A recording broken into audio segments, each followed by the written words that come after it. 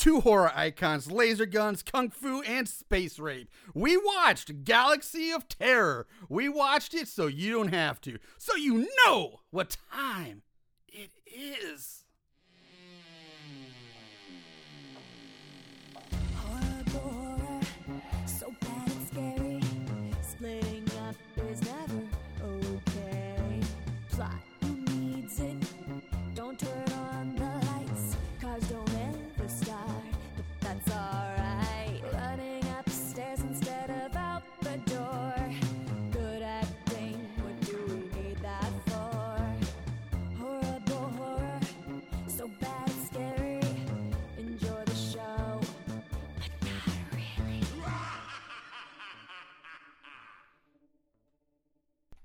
What's up, Moongoons? Welcome to Horrible Horror, the podcast where we watch the worst of the worst in horror movies. I am your host, Lord Jedi Marshall Hampton. With me is well, not always, but lately always. Sometimes. Sometimes. He's back. You know him, you love him. He's everybody's favorite doofus, Mr. Nachos McWerewolf.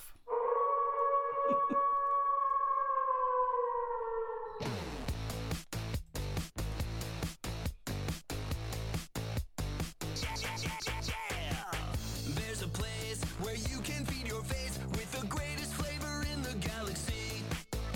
Go sailing on the seas of molten cheddar cheese with all the crunchy corn chips you can eat.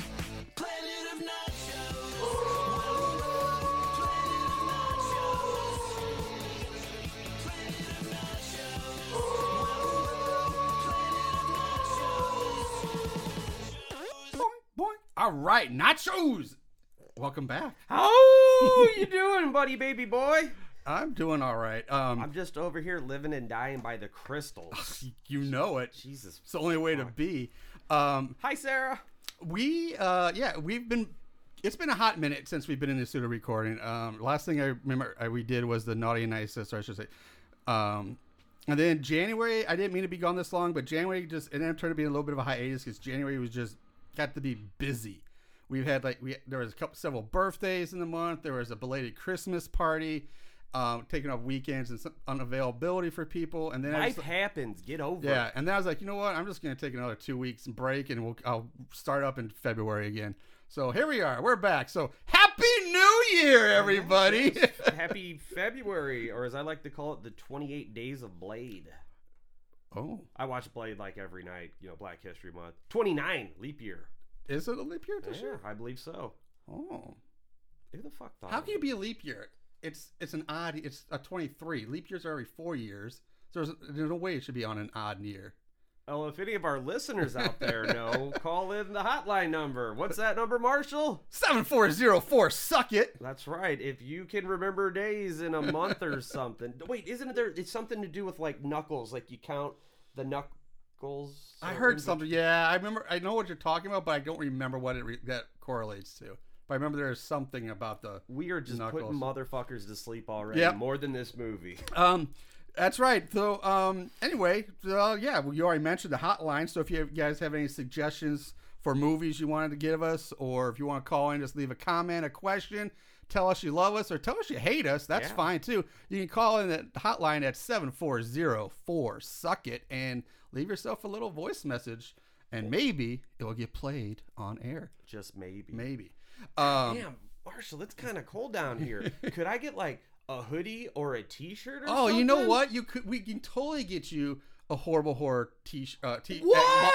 t-shirt or a hoodie. Wow. Yeah, all you gotta do is go to horriblehorrorpodcast.com, head on over to the little merchandise section, and there's all sorts of wonderful things like shirts and hoodies and what we have beer glasses, What? and cell phone cases, mouse pads, stickers, bumper stickers, all sorts of wonderful things. You can get all sorts of fine stuff there for you to help support the show. Well, you know, it's funny. I Late Night Grindhouse had Chopping Mall the other month. And Oh I yeah, went to see yeah, that. that's right. Yeah, And I was hoping to go there, but I was unable to make it. it happens. They're doing Assault on Precinct 13. Okay. I've never seen that, but something. Chopping Mall Blue Lightning. Yes, you can get yourself a Shopping Mall Blue Lightning I'm Blue T-shirt from there as well. You can get yourself a normal head shirt, a Why She Talk T-shirt. Why She Talk? You can get yourself a if you're a fan of the related to this movie, sort of. If you're a fan of the old Humanoids from the Deep, That's right. Roger Fish Corman, fucked the movie. yeah, Fish Raped the movie. You can get yourself a No-Yo Department of Fish and Wildlife shirt as well, along with all your basic horrible horror shirts. The original OG logos and the new ones. It's all there. There's been talk. A lot of people want it. I hope. People want the fucking Beer Goblin Oh, shirts. the Beer Goblin shirts. That's one is unavailable so far. That was a special one and done shirt that I made for a gag, but it turned out to be very popular amongst the friends. People want it. If people want it, they need to contact me and pay me first, and then I will put in the order for them. I mean, I'm totally fine with the likeness. That's cool. But yeah, I know a couple people out there, including me, The of Beer course, Goblin shirts. because I would, of course, wear a shirt with my own face on it because I'm kind of a veiny prick. So this week's movie is Galaxy of Terror. It's a sci-fi horror movie released back in 1981, trying to basically mooch off the fame and success of the original Alien movie. Well, straight up, let's hear this fucking tagline. Where is this? Alien was the beginning. Oh yes, Hell has just been relocated to a timeshare in Pensacola. yeah. Fucking love that. The walls bleed and shit. So let's. It's written and directed, or it's written by Mark Siegler, William Stout, and Bruce D. Clark. Directed by Bruce D. Clark as well. You can find this on a lot of places. Apparently, you can find it on Tubi, where I watch it. Love But Tubi. apparently, it's also on Peacock, the Roku channel, Vudu, Amazon Prime, Plex, YouTube, Fubo TV, and Sling TV, Apple TV, and Pluto TV. So And it's Sling very Blade easily TV. away. Yeah, And Sling Blade TV. Yeah. this movie will find you. The cast is actually surprisingly really accomplished and really good. Yeah, Jim Varney. I was excited. Yeah. Vern, he's who knew? So anyway, our main guy Cabrin, played by Edward Albert, he's got 132 credits. He's other than this, he's probably his most repetitive ongoing role was as Mr. Collins in all of the Power Rangers Time Force shows and movie spinoffs. I got no. We're talking the dude with the stash, right? Yep. He's also in Mimic 2. Dude.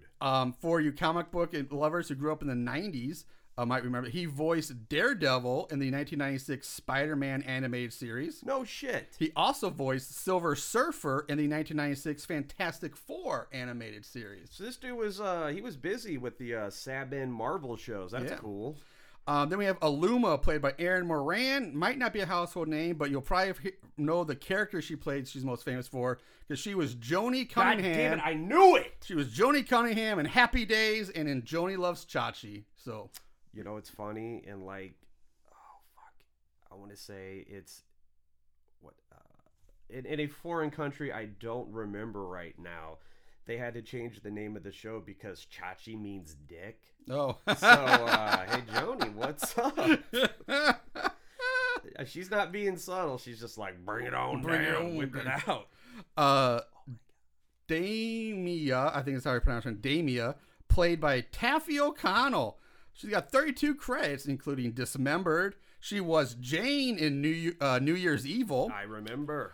She also appeared in Wonder Woman, the TV show, Chips, Woman! Rocky 2. She also appeared on Happy Days, the Incredible Hulk TV show, Knight Rider in Dallas, among other stuff as well. Then we have Captain Traintor, played by Grace Zabriskie. 164 credits. She's worked her butt off. She's recognizable Aaron's probably gonna lose his shit over this one because his ears are gonna start tingling when I mention this because she was Sarah Palmer in all of the Twin Peaks shows. Ooh, get the obligatory Twin Peaks reference. Yeah, out. she's been in Santa Clarita Diet, Big Love. She was Emma in the famous Grudge horror movie, the American version. Gone in 60 Seconds. She's been in Charmed. She was in Armageddon. Fern Gully, which was I think a vastly underappreciated animated film from the night. That was Is Tim Curry the smog demon in that? He might be, but it has Tone Loc as a rapping chameleon lizard or something like that. That I do not remember that. I remember Robin Williams as like the mutated fruit bat or whatever, or like had little diodes in its head. Yeah, yeah. Yo, I'm not gonna lie, that little sprite chick from Fern Gully was Kind of high. kind of get it. I don't know. I agree. I was the same way. I mean, like, I'm not mad at Tinkerbell or whatever. No, but I take the Sprite over I take the Fern Gully chick over Tinkerbell. That's right. Now, like, so do we shrink down from magic? Because otherwise, you're just bludgeoning an action figure with your dick. Yeah. Oh, speaking of dicks, fucking, so I go to Schnucks earlier today. Guess what's there? Food. Motherfucking Wienermobile. Oh, I was Oscar gonna Mayer? get you a wiener whistle. Oh, nice. And I was gonna like whip it out and like, what's that? And it's about the right size. And anyway, well, that gag didn't launch. That's okay. She's also in Child's Play 2, and most recently for gamers will recognize, especially horror game players, will recognize her as the fortune teller in the Quarry video game. The horror. Did you play that? I did. Was it good? Yeah, I enjoyed it. So what? Sam Raimi or Ted Raimi's in that, right? Mm-hmm. Okay. Yep. David Arquette, Sam fun. Raimi, Grace Zabriskie, Brenda Song, and Ryan. I can't remember all their names, but yeah. Anyway, so then we have Quahad, played by Sid Haig. Captain Crystals. Yeah, everybody knows him, Sid Haig. So we're gonna move on. Core, played by Ray Walston. This fucker, again, everybody who grew up probably in the 80s and 90s will recognize this guy. He's got 156 credits. He died in 2001, but he was in Seventh Heaven, Ally McBeal, Star Trek Voyagers, and Next Generation, Addams Family Reunion, Of Mice and Men, the horror movie Popcorn, Oh, no shit. the titty movie Ski Patrol, Superboy, Saturday the 14th Strike Back. Yuck. He was in Friday the 13th, the series. Yeah. But he will probably best be known for playing. Everybody's favorite Martian. Well, yeah, he was in everyone's favorite Martian, Marty My Favorite Martian? Yeah, My Favorite Martian. Soul But Boy. beyond that, he's even more probably more recognizable for most people because the success of it. But he was Mr. Hand in Fast Times at Ridgemont High, Son of a bitch. and the you're right. spin-off TV show Fast Times. I didn't know there was a spin-off. I didn't know there was either until I looked it up. But yeah, there was. But yeah, he's Mr. Hand in Fast Times at Ridgemont High with the the famous interaction with McConaughey and all that shit. Spicoli. There. That's not McConaughey. McConaughey's in Dazed and Confused. Spicoli. Yeah. Not yeah. Because Sean Penn, I think was. He's kind of a boner. Don't tell him I said that. Or he'll beat up Madonna or something. I don't fucking know. Yeah. Next up we have Ranger, played by. Excuse me. Is that my pubes? Yep, that's Sorry. your pubes. Ranger, played by another horror icon in Mr. Robert Englund. Kane Hodder. Wait, Yeah, what? Kane Hodder. Yeah, this Robert Englund before he became Freddy. He was not Freddy Krueger yet. You know what? He looks like a real nice guy you could just have a beer with and not worry about him molesting or murdering your children. Yeah, or licking you through a phone or something. Or... That's, you got to make those long distance relationships work. Also involved in this movie, but not in the cast, are future actor Bill Paxton. Yes, sir. Who worked as a set dresser on this, and future blockbuster director James Cameron also worked as the film's art director. Isn't that wild? Yeah, and he's the one who hired Bill Paxton to work as set dresser. I love that. I mean, and you can kind of tell because, I mean, not to jump into the movie already, but like the set designs and shit look pretty fucking okay. Yeah. Also, there's a horrible horror Hall of Famer. Oh boy. David DiCaprio got his first Hollywood movie job working as a production assistant on this film. So lots of connections involved in the cast and crew of this one. Pretty cool. Before we move on to the movie itself, I actually want to ask you something, Nachos. What's up, boss? So in the intro, I said 2 horror icons. Mm-hmm. You may agree with that, but do you classify, in your opinion, Sid Haig as an actual horror icon? Because to me, I said that because most people do, but I'm looking back and like, I don't think I classify him as an horror icon status. He's definitely an icon, yes, but he's like in the 70s and shit. He was doing all these exploitation films. So if anything, it also, because it gets lumped with the genre. And he might be a cult icon. Goddamn right, yes. Cult icon, yes. sure, but horror, I'm like, I don't know if I call him a horror icon. I can name get some brain tonic in us. Yep. Nachos brought his fireball shots to Sid Haig. Because you know how we do it. And the damn crystals.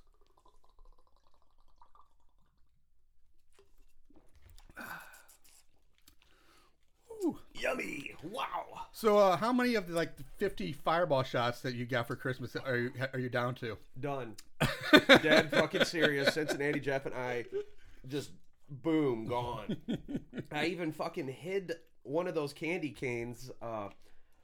I hid it in his house, and I had Pirate Deadpool with the note "Thar be booty," and pointing. He had a fucking treasure map, and I don't know, dude.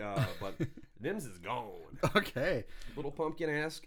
Cincinnati Jeff and myself just annihilated them. Didn't stand a chance. Very good. All right. So let's move on to the movie. Here we go. Let's get back in the flow of this thing. So we open with the credits rolling over landscapes of some alien planet. And then we just jump. We cut to some guy running through the halls of a spaceship carrying what looks to be like a car muffler for some reason. And he's just shooting his laser gun all pew, pew, pew, pew, pew, pew. I would have laughed so hard if it was the same fucking gun from Laser Blast. That fucking movie. Sorry, bud. As he runs, he finds various dead bodies of his crewmates. One has his brain exposed on the side of his head. That was pretty cool. Then some sort of creature appears on a monitor. I can't tell what the fuck it's supposed to be. It's Dr. Claw. It's just all blah, blah, blah, blah, blah, blah, floating around, being all weird. And the guy started screaming his ass off. And then I guess magically or telepathically, he just starts getting thrown around the hallway and thrown repeatedly up against the walls of the ship. And then it just cuts away to a shot of from outer space, so the planet just floating in space. And that's it. That's the opening. Next, we see some old haggard woman talking about the planet Xerxes. Yeah, everybody knows that one. Yeah, and how she is the game master or some shit. Bitch, you ain't got no game. Yeah. She's fucking talking to Doramu or whatever the fuck. Dormanu. Yeah, and she's playing, she's a game master. And she plays at the bidding of the all-powerful one, Planet Master of Xerxes. Sitting across from her is this mystery figure. It's not just Dormanu, basically. He's got this red glowing head, and you can't see any face. It's just this red glowing head. A monitor comes on, and a guy tells them that they have lost all communication with some ship. So we're assuming it's the one from the opening that landed on planet Morgantis. That's kind of a cool name. I love the names they come up with in this movie. God damn. I love their fake space sci-fi techno babble jargon. Yeah. Son of a android. The red glowing guy orders the man on the mine to get his ship for a rescue mission, and that he will be in charge of it, but glowing red guy will handpick the crew. But don't tell nobody. Yeah, and they are not to know anything. So, yeah, off to a good start there.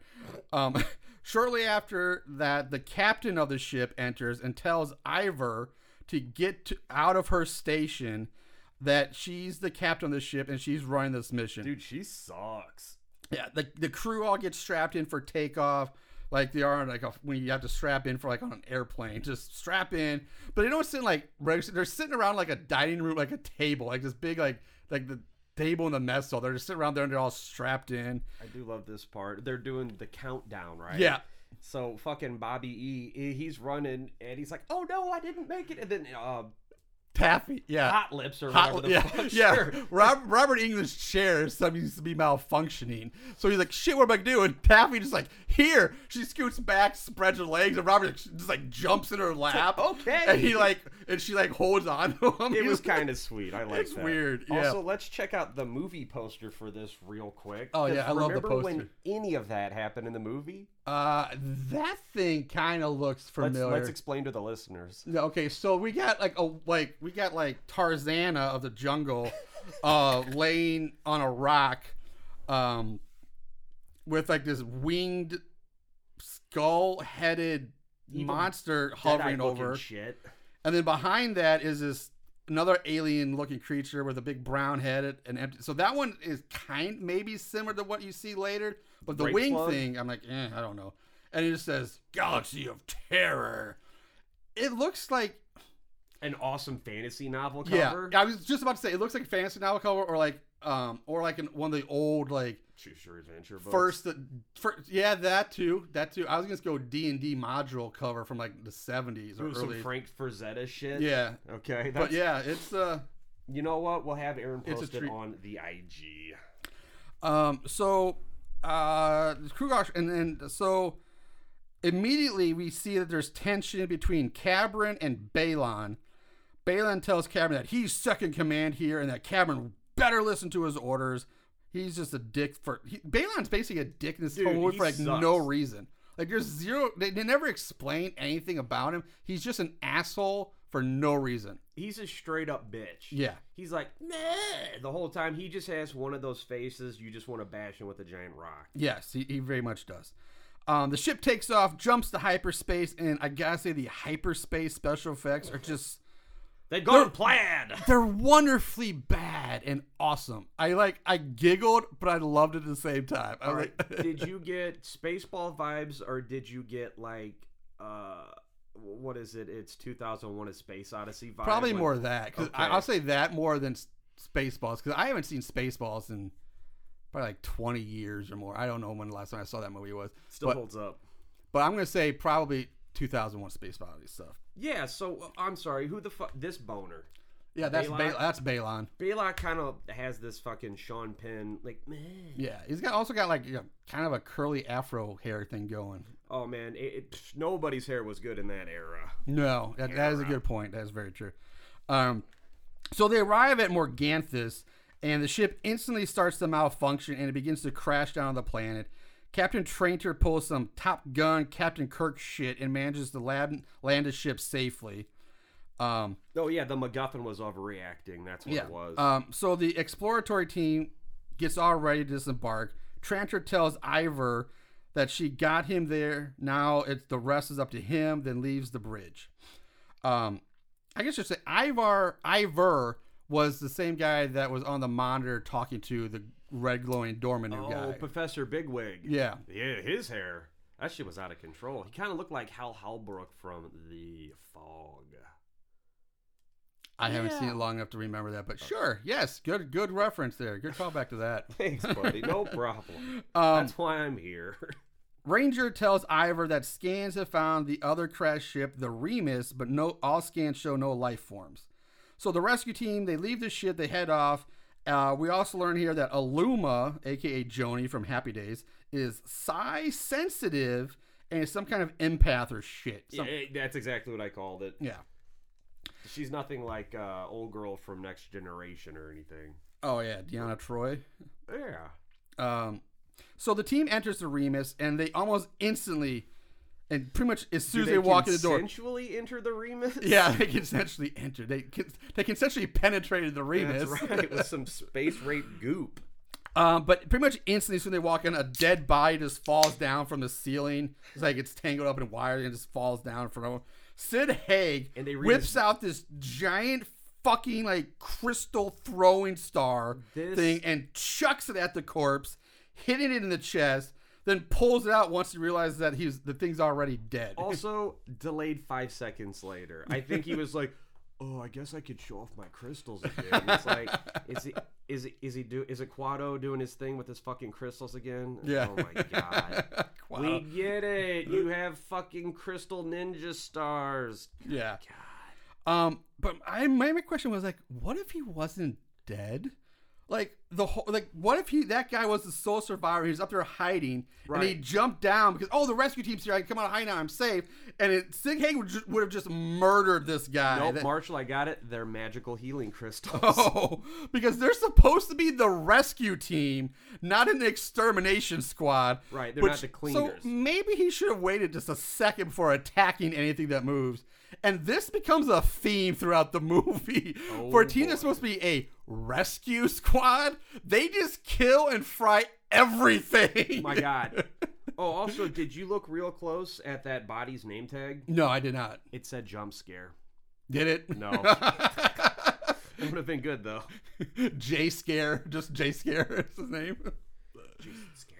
I think I like if I ever wrote a horror movie someday and had a guy with a name tag like a mechanic suit, I think I'd just name him J Scare. Yeah, and put it on there. I was watching a movie and I swear to God, it's like they threw a cat and it's like, what's the cat's name? Jump Scare. I think that was like Shriek If You Know What I Did Last Friday the 13th. Oh.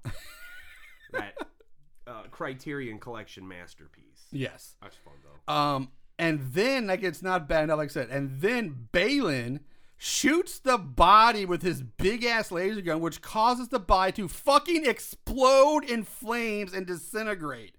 And I'm like, what the fuck is happening?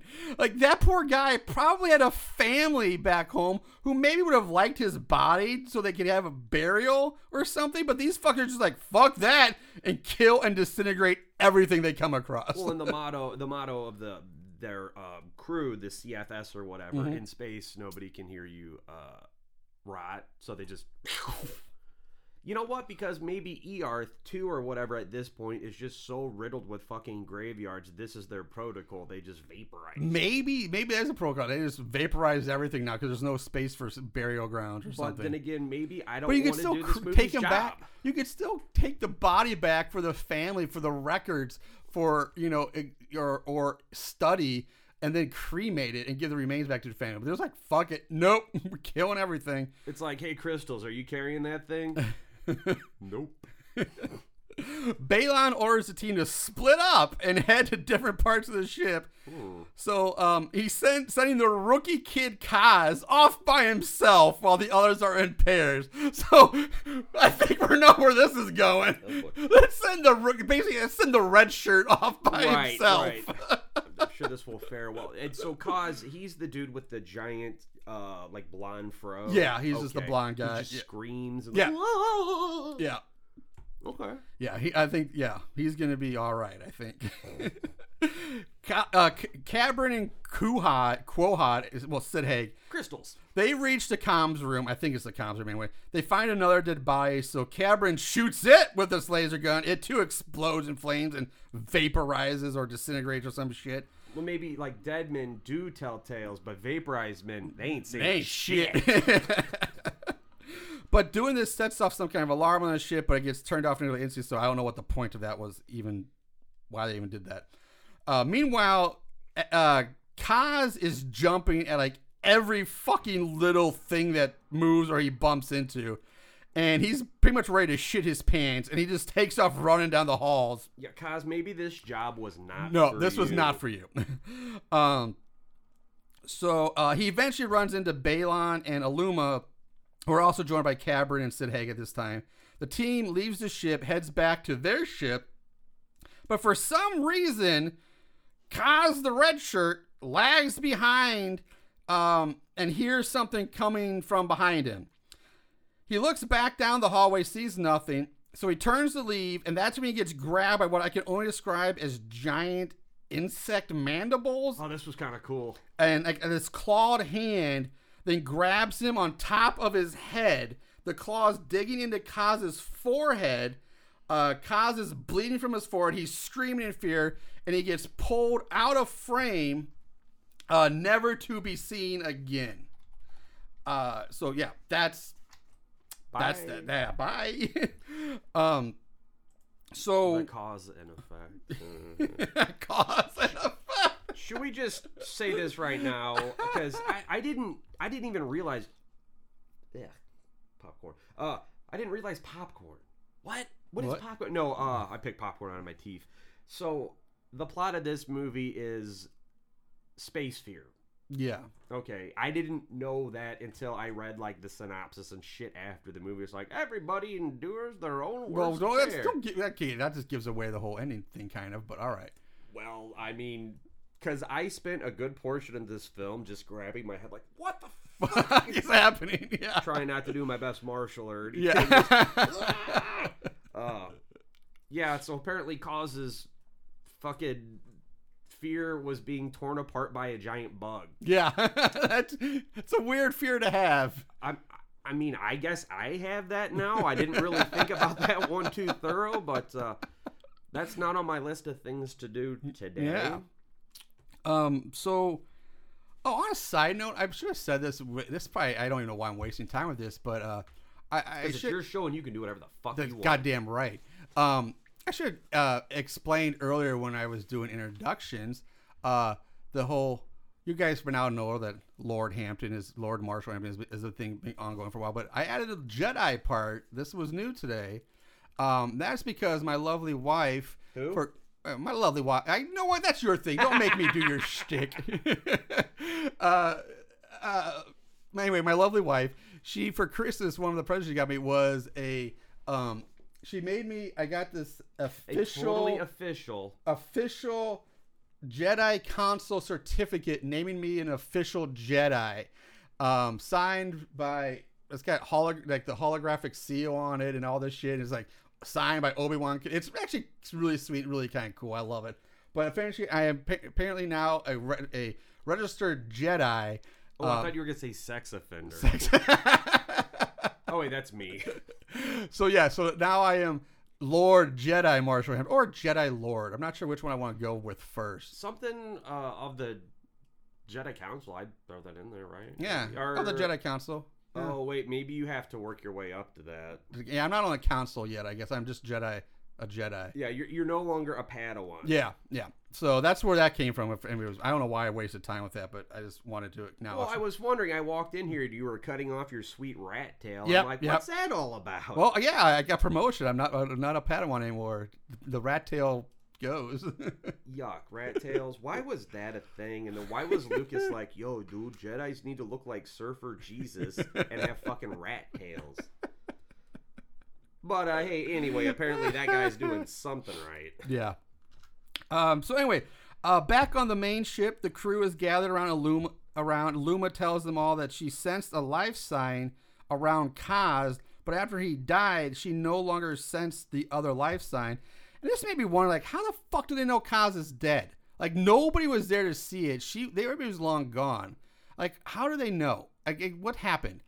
There's a lot of inconsistencies in this. Oh, yeah. So we also learned that apparently they did find a survivor who they did bring back to the ship.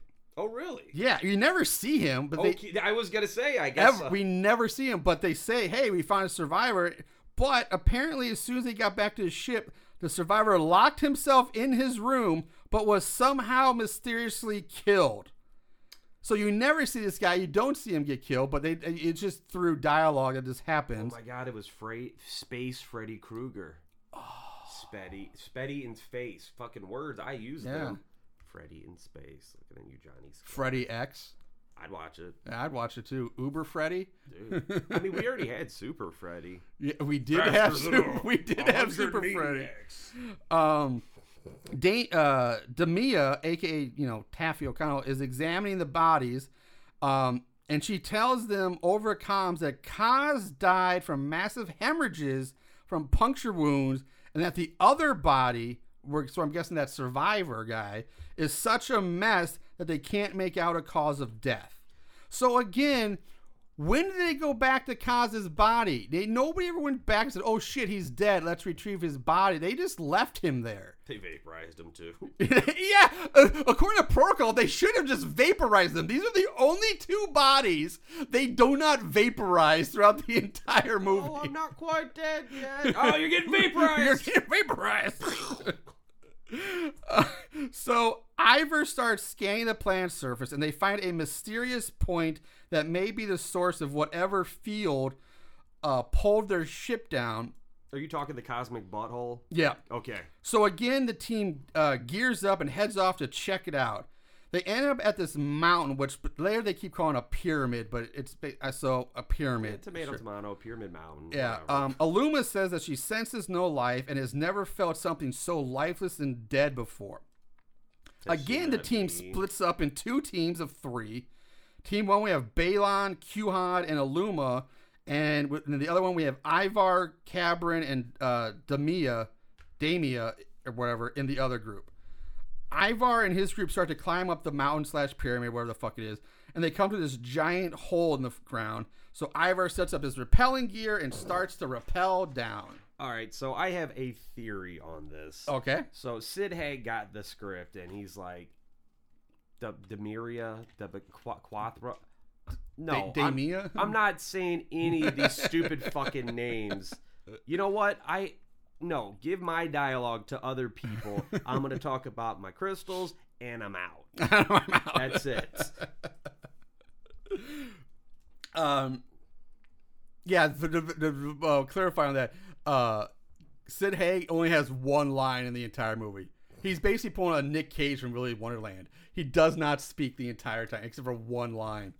Now, you know what? Do you think that was a Sid Haig move? Like, I was joking. Do you think, like, that was him? He's like, look, dog, I got some rewrites. I'm not, so my girl, she's been getting super into these crystals, right? It's like, go on, Sid. I like where you're coming from. It's like, so check it out.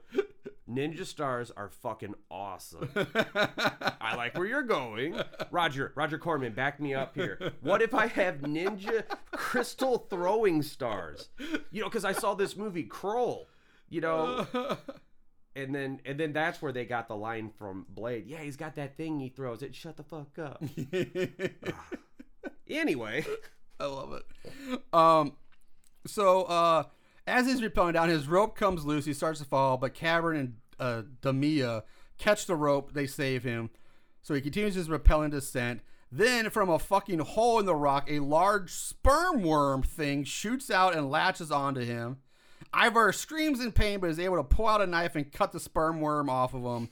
Then a second one shoots out and latches onto him too. Again, he's able to rip it off.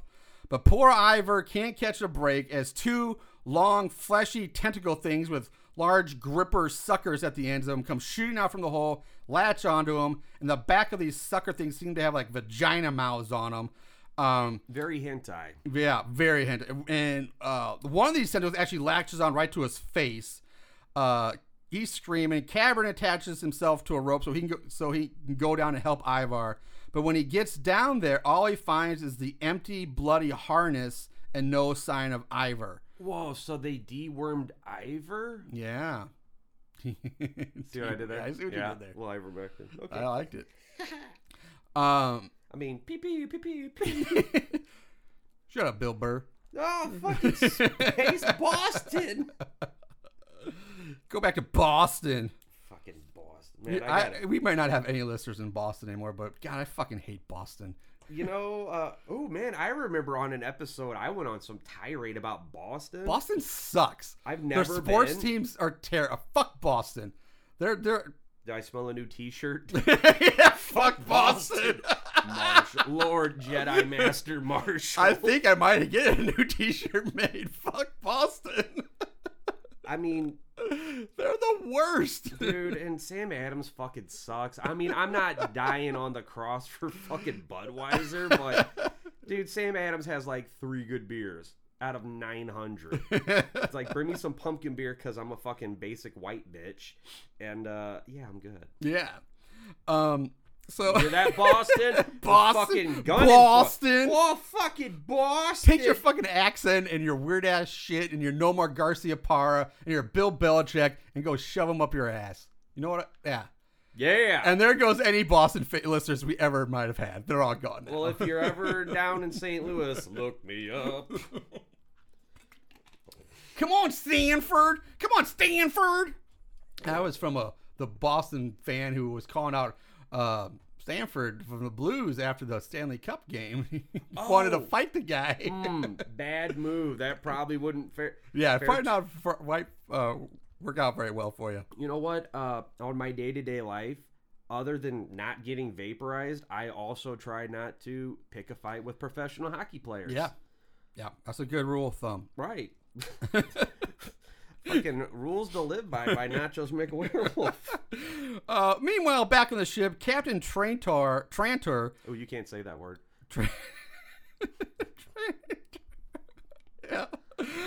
Tells Ranger to get off the radio and come eat with her and Core. Eat that butt. Core, who we haven't talked about Core yet. Basically, he's the ship's cook, and he's the oldest crew member at this point. He's just the old guy and the cook. All right, were you getting like Ash vibes, kind of? Not Ash, Bruce Campbell, but Ash, Bilbo Baggins from fucking Alien. Okay. No. Bishop vibes? Oh, or Call vibes? Or David vibes? I'm terrible right now because I remember Bishop. I remember something. I don't remember all the characters vividly enough to draw a comparison. So I can't say I really drew a comparison to Alien with any of these characters. I haven't seen it in so long. Yeah, good point. All right. So anyway, Ranger enters to get some food. He gets food from Core as Trantor starts telling these old war stories that she never shuts up about. Apparently, years ago or some way back when, she's the only survivor of the Hespius or something like that, which was attacked, and she won't shut up about it. She keeps talking about these war stories, and almost every time she speaks, at one point in her dialogue, she mentions Hespius at some point. Lady, get a hobby. Yeah. You did that to yourself. So we jump back to Balin's group, climbing up the mountain pyramid thingy. Balin reaches the top, finds another dead body. So just like before, he shoots it. It explodes in flames and disintegrates like all the others. He was just making sure it was dead. Yeah, you got to make sure, I guess. Aluma and Haig reach the top and ask what he shot. Balin just tells him just another body. But this time, Aluma finally speaks up saying, hey, we're supposed to be finding out what happened here. You can't just keep frying everything. Thank you, Aluma. Thank you for that. Do you think there was a subplot where he was like a spy from the company or something to kind of hush it? I don't know. Maybe. Let's not do this movie's job. They find a giant door that leads into the mountain facility, and they're joined by Cabrin and Damia or whatever, who informed the others that Ivor was killed. Balin don't give a fuck, and he even says Ivor had no business being here. He was not a warrior. Yeah, compassion, could you have a little? I mean, your fucking homie's dead. Yeah. They'll be like, he was weak as fuck. He was a space bitch. So, where were we? They all enter the facility. Balin orders Haig to guard the entrance while the rest of them head further in. And for some reason, Damia decides, like, you know what? I'm going to go back and check on Haig. I'm going to go back to him. And Cabrin tells her, you know what? When you get there, just stay there with him and you two hang out. So we cut back to Haig. See how long you can get him to not talk about Crystal. Yes. We cut back to Haig, who's for some reason just freaking out.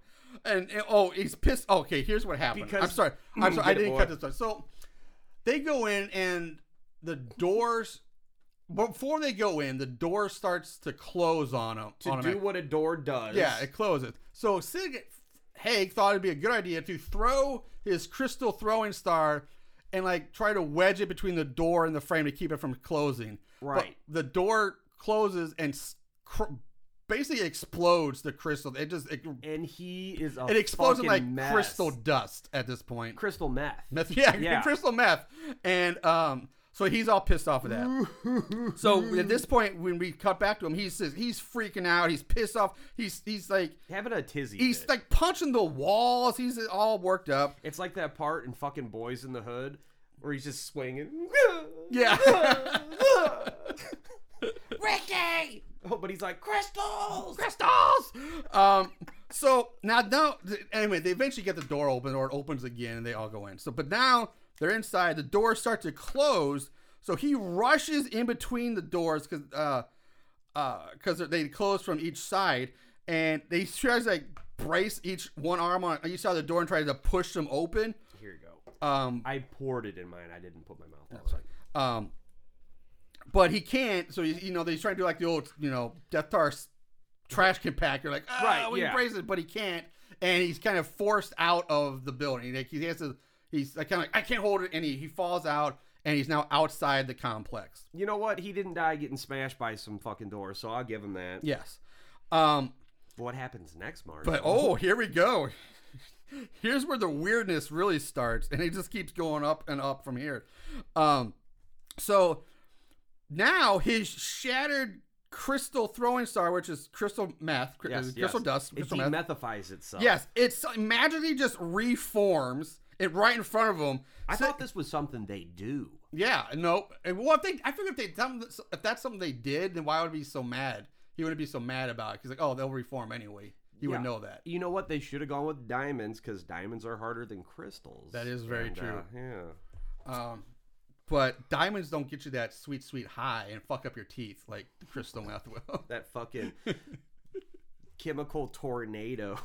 Fucking sleet. Cheers. Cheers. Another one. All right. To crystals.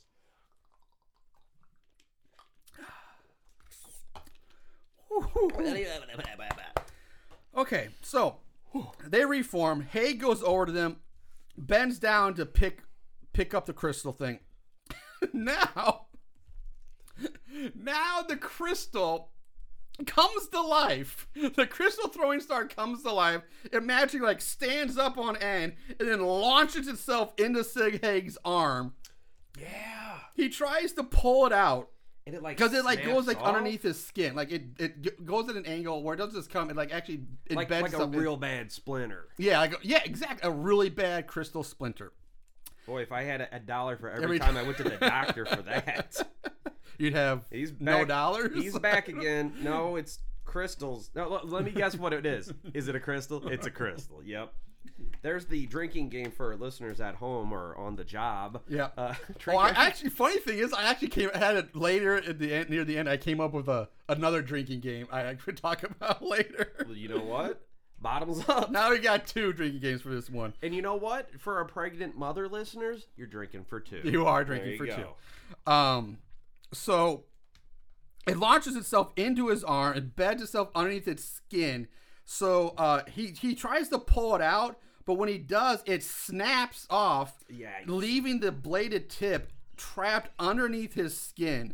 Haig starts traveling up. Yeah, he like burrows in. He takes his finger and like sticks it under the wound, and tries to pull the blade out. So logically, how would you stop this? Well, yeah, as Nacho said, the blade acts like a worm or and it starts like moving its way underneath his skin up his arm, like to his heart, I guess. Yeah, like there's some kind of wormy parasite. Now, so as you said, what does he do? Well, take a guess, listeners. What do you think he does? I will give you a moment to think about it. I'm gonna give some multiple choices. Oh, you're gonna give multiple choices. I like this. Does he produce a pair of pliers from a med kit and surgically remove the crystal chunk? Okay. B, say crystals 5 more times. Or does he C, punch his own fucking arm off?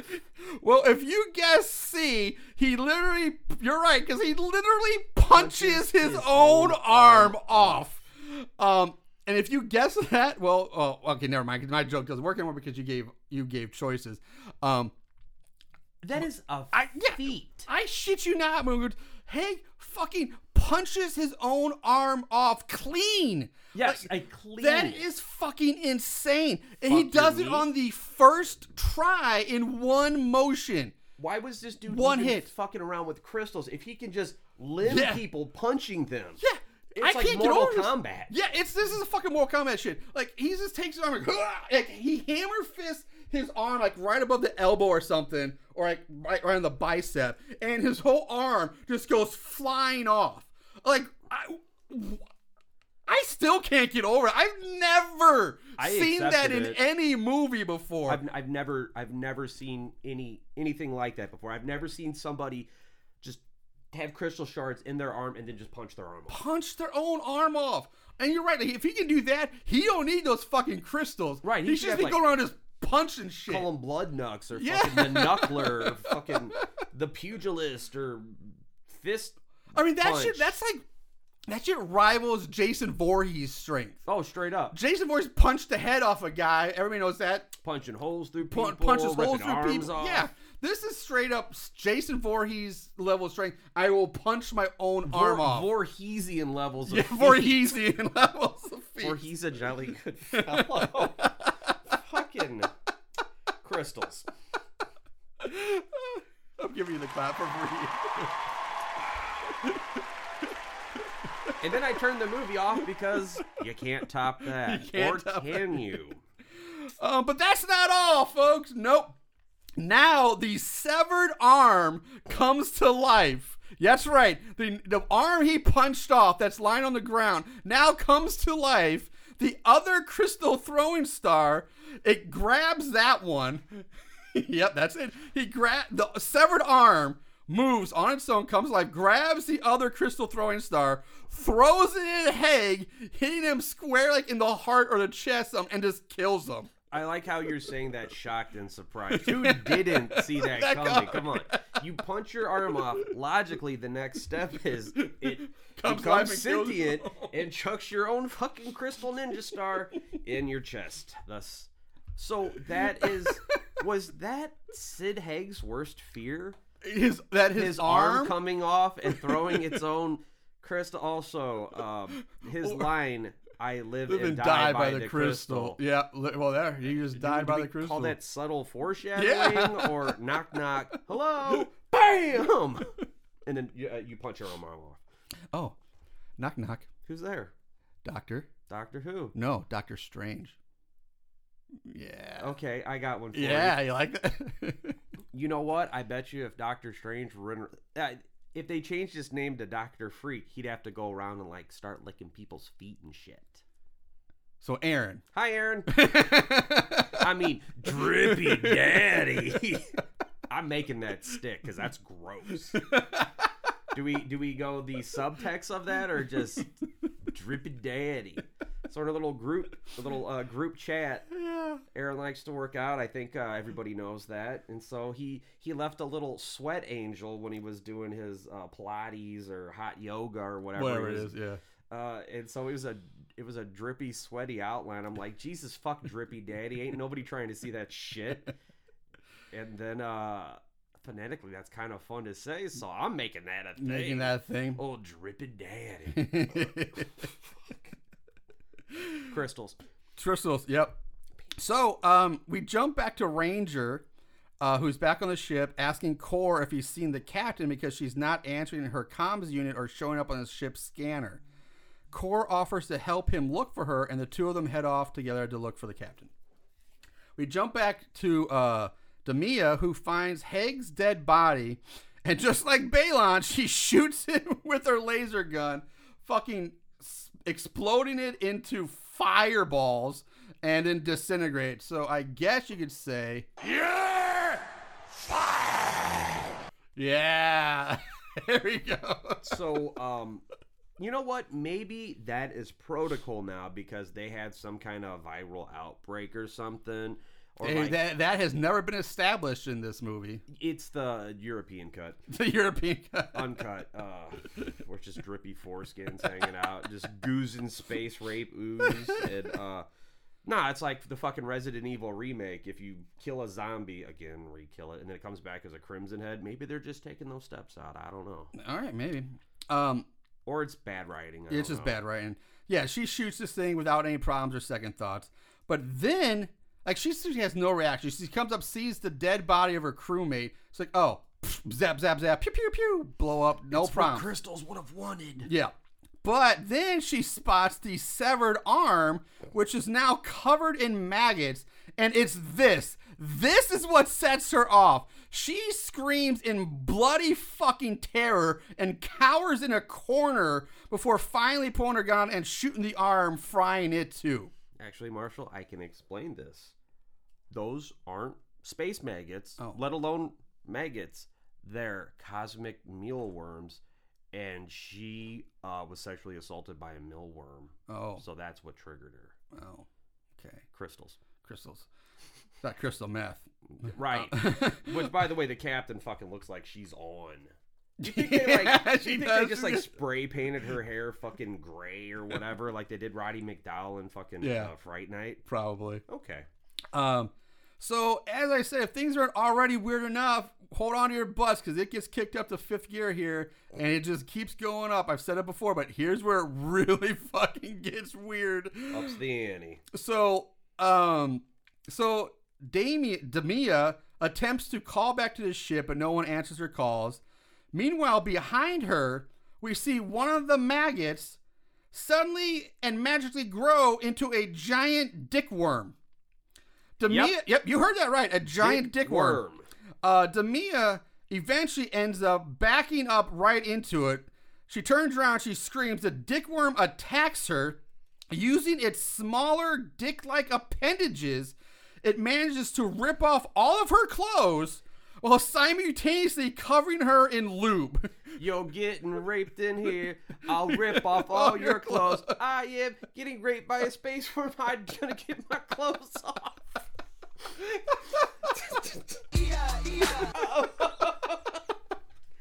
Nobody can hear you in space.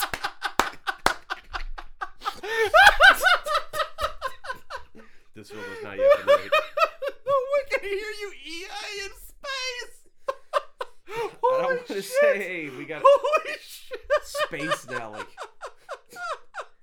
Well, I think I broke That Marshall. should not be that funny, but Jesus Christ, that got me. I want to make that a shirt. That's no a one shirt. can hear you in space. Fuck Boston and no one can hear you in space. On the same shirt. On the same shirt.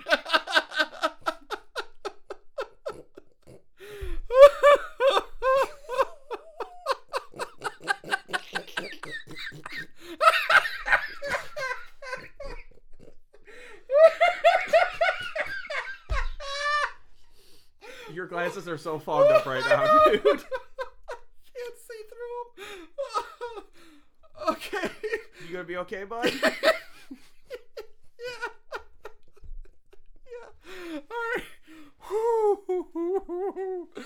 All right.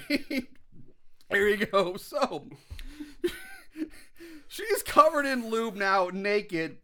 The dickworm then proceeds to fucking rape her. Getting hot and heavy. You heard that? Demia gets violently raped by a giant dickworm monster. She's screaming in fear and pain as this is happening, but then it seriously sounds like she starts enjoying it, but then she just dies. And that's it. Coming as she's going, man. That's, what a way to go. So Yeah, maybe at first she was a little hesitant, and then she got into it. I know, that's exactly what it sounds like. She's screaming in fear, but then she's like, oh, wait a minute. Like, it's Oh, a good my. her, like getting fucked in your ass, Oh. is what they told me. Oh, okay. So we jump back to the ship. Ranger and Core are still looking for Trantor. Suddenly, one of the ship's cannons starts to fire. Ranger learns that Trantor placed some kind of last-ditch safety override on her, some crap. I thought she was playing like Space Galaga or something. Or regular Galaga. Yeah, regular. And he turns to tell something to Core, but Core's now gone. Core's disappeared. Ranger heads off to look for Core now. Core leaps out from an alcove behind him and fucking karate chops him, all like fucking Austin Powers, karate chop to the back of the neck. Right. Knocks Ranger unconscious. Space Grandpa Karate Chop. Yep. I thought he hit him with a pipe or something. Nope, Honestly. just karate chop to the back of the neck. Okay. Core then finds Captain Trantor in one of the gunnery chairs, firing the gun at some ship that she sees on the monitor. I dead serious thought she was playing a video game. Like that level in Dead Space, which, by the way, totally organic segue. I saw some of the new Dead Space, which is a remaster of the original. I'm fine with it. And one of the few times, like, they kept this shit, like, identical. And I'm fine with that. Yep.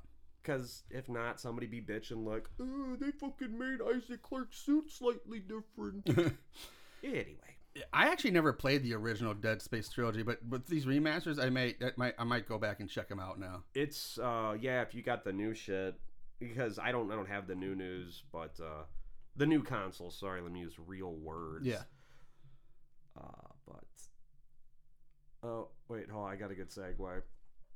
So I'm at work. Yep. Working in the warehouse, and my coworker comes in, and he looks a little high. That's okay. Yeah.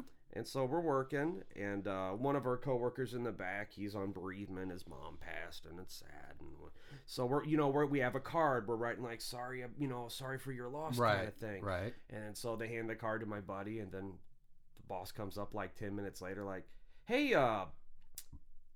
you wrote happy birthday on this card. I'm like standing next to the dude, and I just had to take a fucking walk. But you know what? Dude had the best response. Well, isn't his birthday this month too? I laughed so fucking hard. That's like, buddy, your heart was in the right place, and we passed birthday cards around and shit. The bereavement one was a new exchange, so he's not even wrong. But we fixed it with some whiteout, and right. That's fucking priceless, man. I'm glad I was there to witness that. Yeah, that's hilarious. Oh boy.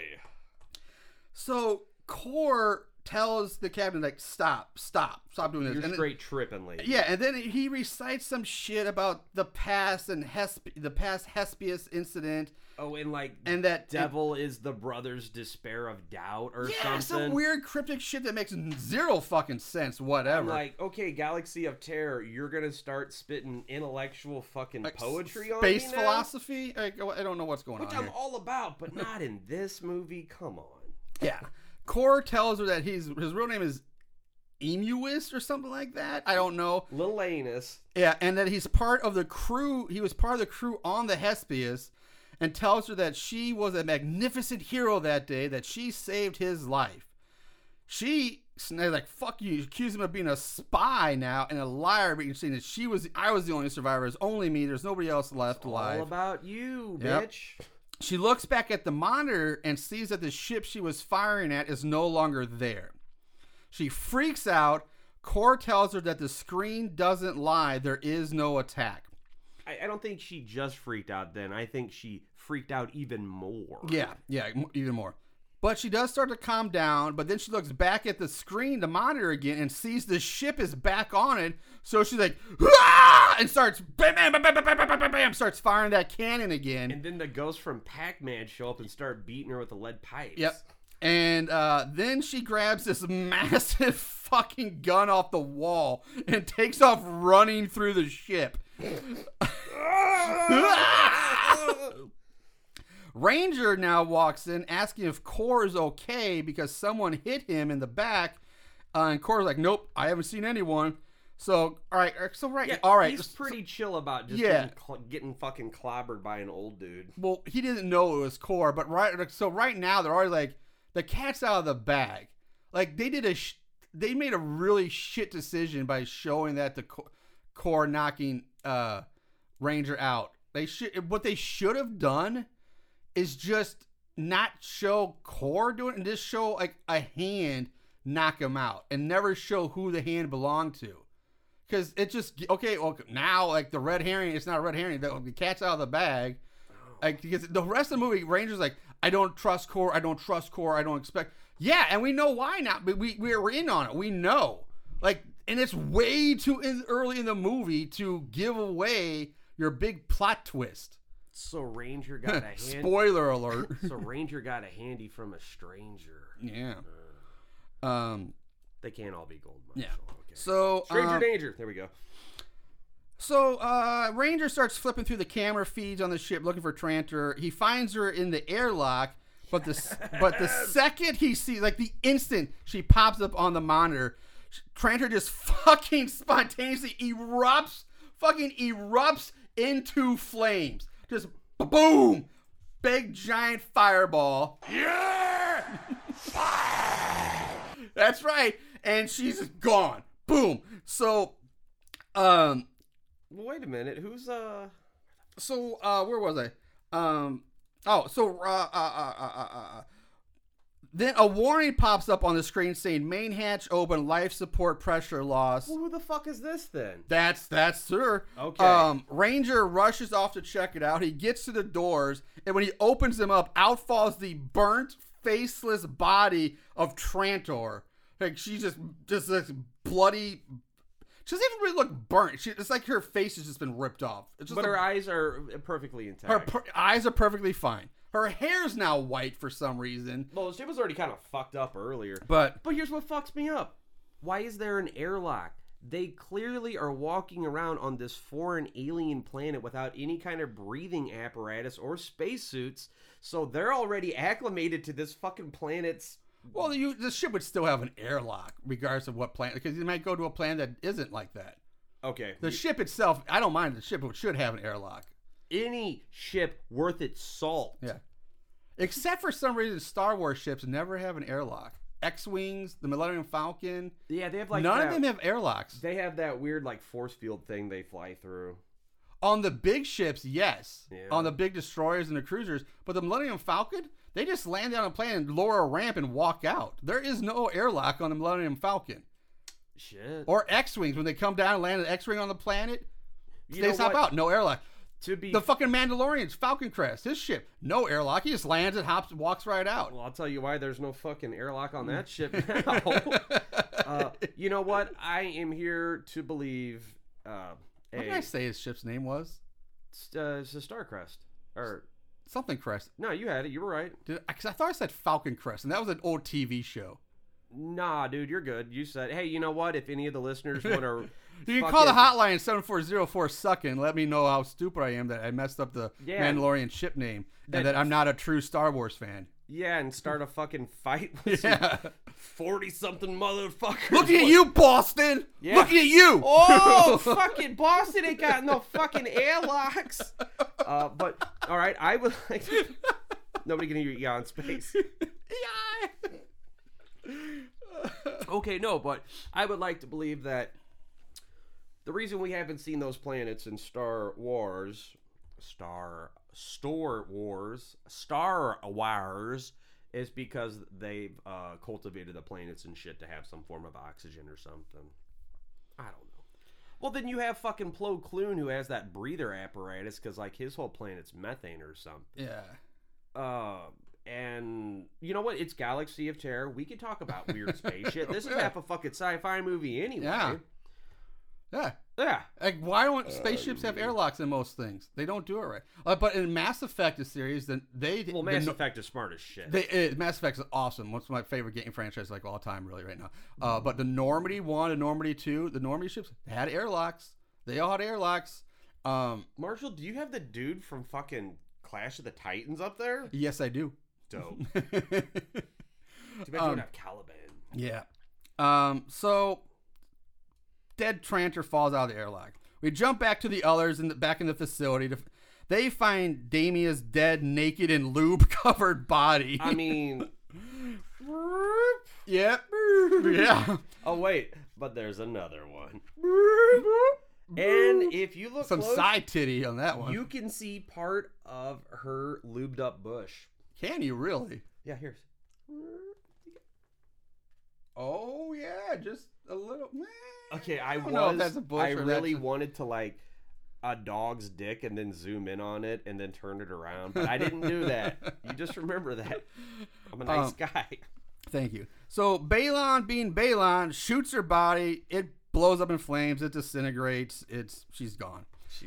And the thing is, they didn't even check to see if she was dead You know or what? not. He just shoots her, which is pretty fucked up. I mean, her body had no signs of trauma or damage on it other than being wet and naked. For all they know, she could have been knocked out. But nope, fucking checking for a pulse or anything. Just fry the bitch. Just shoot her. Yeah, I mean, that's... I mean, what one does. these guys are fucking homicidal maniacs. You know what? Maybe it was eliminate the chance of there being some kind of slug baby monster thing. Or they didn't want to raise that. Now it just cuts to everyone back on the ship. They're all back on the ship. Ranger enters saying all the locks are sealed, no signs of life on the scanners. They all sit around and talk about what's been happening and theorizing on who or what is attacking them. Aluma just wants to pack it in and go home, but Cabrin reminds her that whatever that field was that pulled their ship down is still active, that they have to find the source of it and stop it before they can take off and leave. What, like the tractor beam? On Yeah. Death Star? Yeah, something like that. Core says that when they go back to the facility that he wants to go with them this time. So, again, yeah, they decide to head back. Aluma caves in. She goes with him because she doesn't want to be alone on the ship. And we're talking Aluma is Joni, correct? Yes, Aluma's Joni. Her frightening eyes. She has the biggest eyes. She does. Like Dollars eyes. We cut to all of them back in the facility. Ranger starts telling Cabrin about his suspicions of Core and that he doesn't trust him. And they all start heading down through the corridors. Aluma stops, so Cabrin stops too to check on her. She tells him that she just can't go down there. It's too tight. Whoa! That's what she said. And that this feeling she has is so strong that she just can't fight these feelings anymore. And she asks him, like, aren't you scared? To which he replies, too scared to be scared. Or, aren't you scared? She's like, aren't you scared? And he's like, too scared to be. And then he just fucking kisses her, and they both resume walking. He's too scared to be scared, and then starts and just plants one on her. That sounds like a really dumb Rob Zombie lyric. Also, this dude, why did I just now Palpatine vibes? Yeah, a little bit from the original trilogy, or not the original, the first prequels. The prequels. All right, so which one is this? That's Ivor. Oh, he dead. Yeah, he dead already. Yeah, he got wormed. Yep. So yeah, they both they resume their walking. Cut to Core Spacewalk. They're walking. Cut to Core, Ranger, and Balon. Balon hears a noise and just starts firing off shots from his giant laser gun. Fuck it, at this point, just do it. And this gun is like 3 times bigger than everyone else's gun. It looks more like a fucking flamethrower. It looks like I'm getting BFG vibes. Yeah, it's and huge. I don't mean a Bioforce gun. No, it's a big fucking gun. Come on.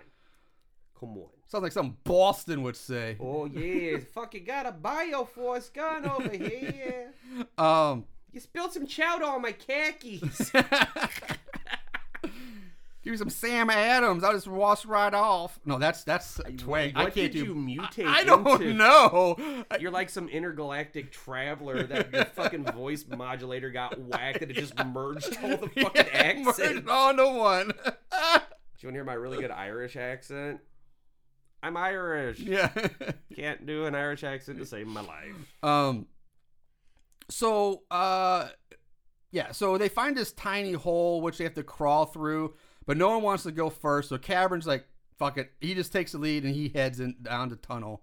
Can we talk about these backpacks for a minute? Sure, let's talk about the backpacks.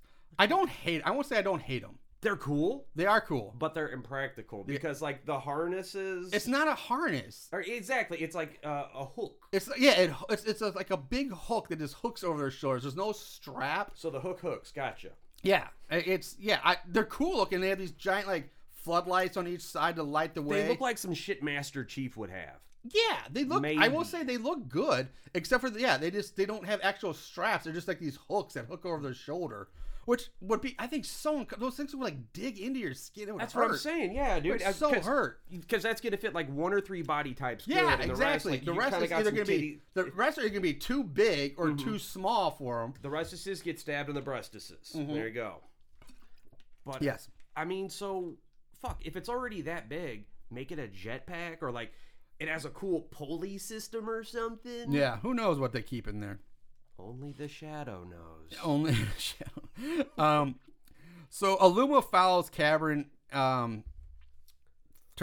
follows him. Turns out the hole turns into be a big ass slide. Whee! So one by one, they all slide down this big chute. And she's actually terrified of slides. Yeah, she's terrified of slides. It reminds me of the Kellensville water slide. That was dope. They find themselves in this huge open room. Aluma tells Cabrin that she's still...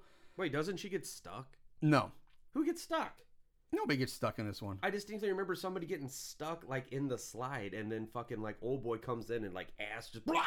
Maybe it was probably Balon then or Ranger. Fucking Balon turns into Drano. Yeah. Illuma tells Cavern that it's still here as they gather their stuff and move on.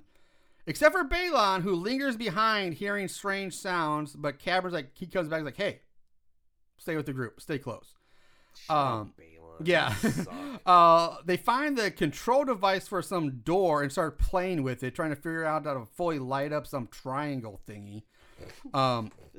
Cavern tells Core to close the door all the way, but they didn't realize that Balon was still on the other side since he was hanging back. Oh no, not Balon. Yeah, so Balon's now cut off from the others. The room he's in goes pitch black, and some sort of monster with this giant triangular head, kind of. Okay, this dude reminded me, like, when you walk in, when you're on Tatooine, which we visit often. Austin, Just yes. got to go back for those two suns, Yep.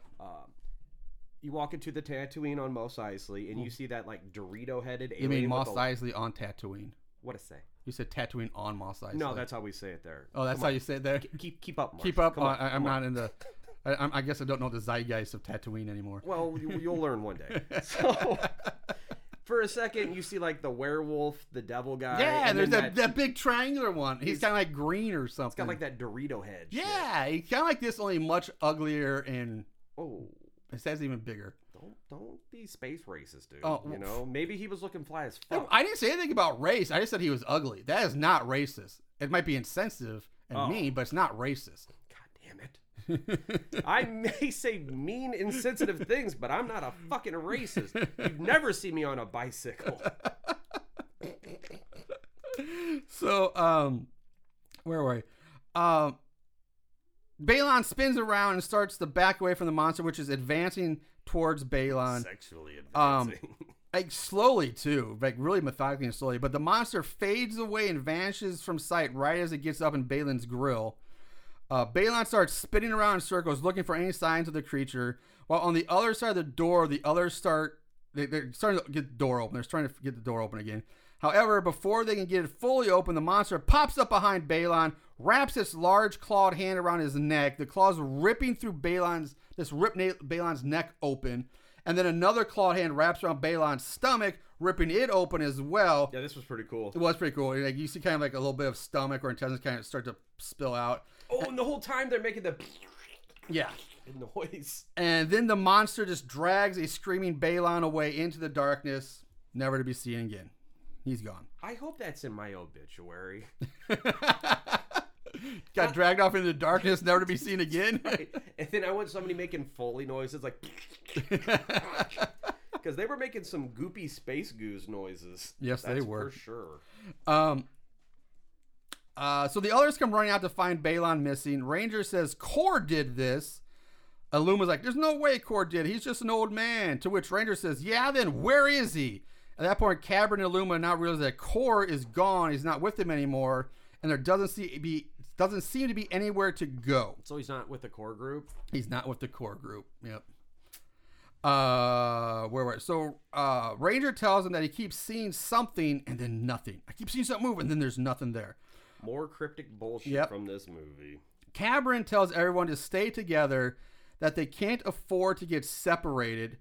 At this point, Ranger starts to lose his shit and he snaps on Cavern for like no fucking reason. Yeah, like, they're just hey, walking best along friend. and the next thing you know, he just turns and starts like raging at Cavern and even like pulls a gun out and wants to shoot him. He's ranting on about some shit that like I don't even at this point I didn't care enough to talk about what he's ranting. I didn't make sense. Like I don't care about this. I know the runtime of this movie is like an hour 15. It's an hour 21 total, but you take away like 2-3 minutes for credits. So yeah, let's call it an hour 18. And just we don't have time for this in our movie. It ends with Ranger telling Cavern that he's going to stop him now, and he aims his gun at Cavern. Illuma yells at Ranger, which seems to snap him out of his anger, and then Cavern just like pats Ranger on the shoulder, like, there, buddy, we're good, we're cool. It's because he saw that stash, and he's like, damn, that's a sweet stash. Yeah, it is a pretty sweet stash. I'm getting like Pierce Brosnan, kind of Tom Selleck. Tom Selleck, yeah, for sure. Yeah. Space Relic. They regroup and move on. They walk through this lit triangular doorway, but apparently when they pass through it, each person seems to end up in a different location. Oh, you mean the staircase that looks like Darth Vader's mask? Yeah, but we're not there yet. Oh, moving on. But so yeah, they walk through this triangular doorway that's lit up in white, and then when each person walks through it, it's like they're teleported to a different section, and they all get separated. And then when they do step through, the doorway then vanishes behind them. So they're all kind of isolated in these weird tunnels. As Ranger is walking, he gets grabbed from behind. When he turns around, he finds himself face to face with himself. So now we get a Ranger versus Ranger fight. But it cuts to Illuma and Cameron, who find each other on opposite sides of this transparent, soundproof wall. Oh, yeah, I remember this. So they start trying to communicate through hand gestures and like touching their hands to the glass like they're fucking inmates or prisoners or something doing that shit. Or Star Trek 2. Yeah. A much better film. We jump back to Ranger fighting Ranger. Ranger 1 gets punched hard by Ranger 2. Ranger 1 then shoots Ranger 2 with his laser gun, but instead of bursting in flames and disintegrating, nothing happens. Ranger 2 pulls out a combat knife, slashes Ranger 1 across the forearm. Ranger 1 shoots Ranger 2 2 more times. Ranger 2 just stands there and then starts to like twitch a bit and seems to be looking around in confusion. Ranger 1 says, "Blood, no guts.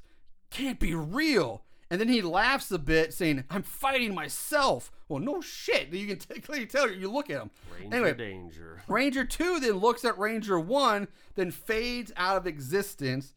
Ranger 1, original Ranger, OG Ranger, yells out for Cameron and runs off down the hallway. It's stupid, but the like mirror image thing looks really good. It did look really good. For like 1981. Yeah, really good.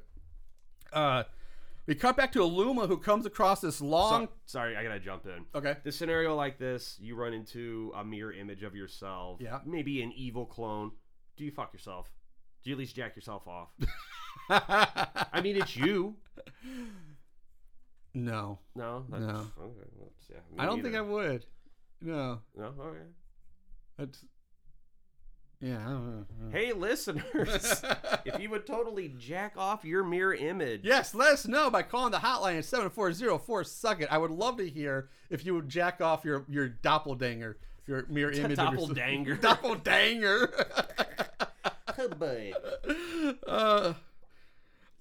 So... Jesus, Marshall, keep it together. Yeah, come on. I know, come on. Illuma comes across this long tunnel glowing white at the end, so she starts to follow the light down the tunnel. She enters a smaller tunnel and starts to crawl through it. She has to crawl through it. And that's when blue tentacles lash out from nowhere, wrap around her legs. She starts screaming out for Cameron as more blue tentacles start wrapping around her arms and her torso. The tentacles start to tighten around her, squeezing her so tight that they start to rip through her clothing and skin. They're burrowing down in her skin.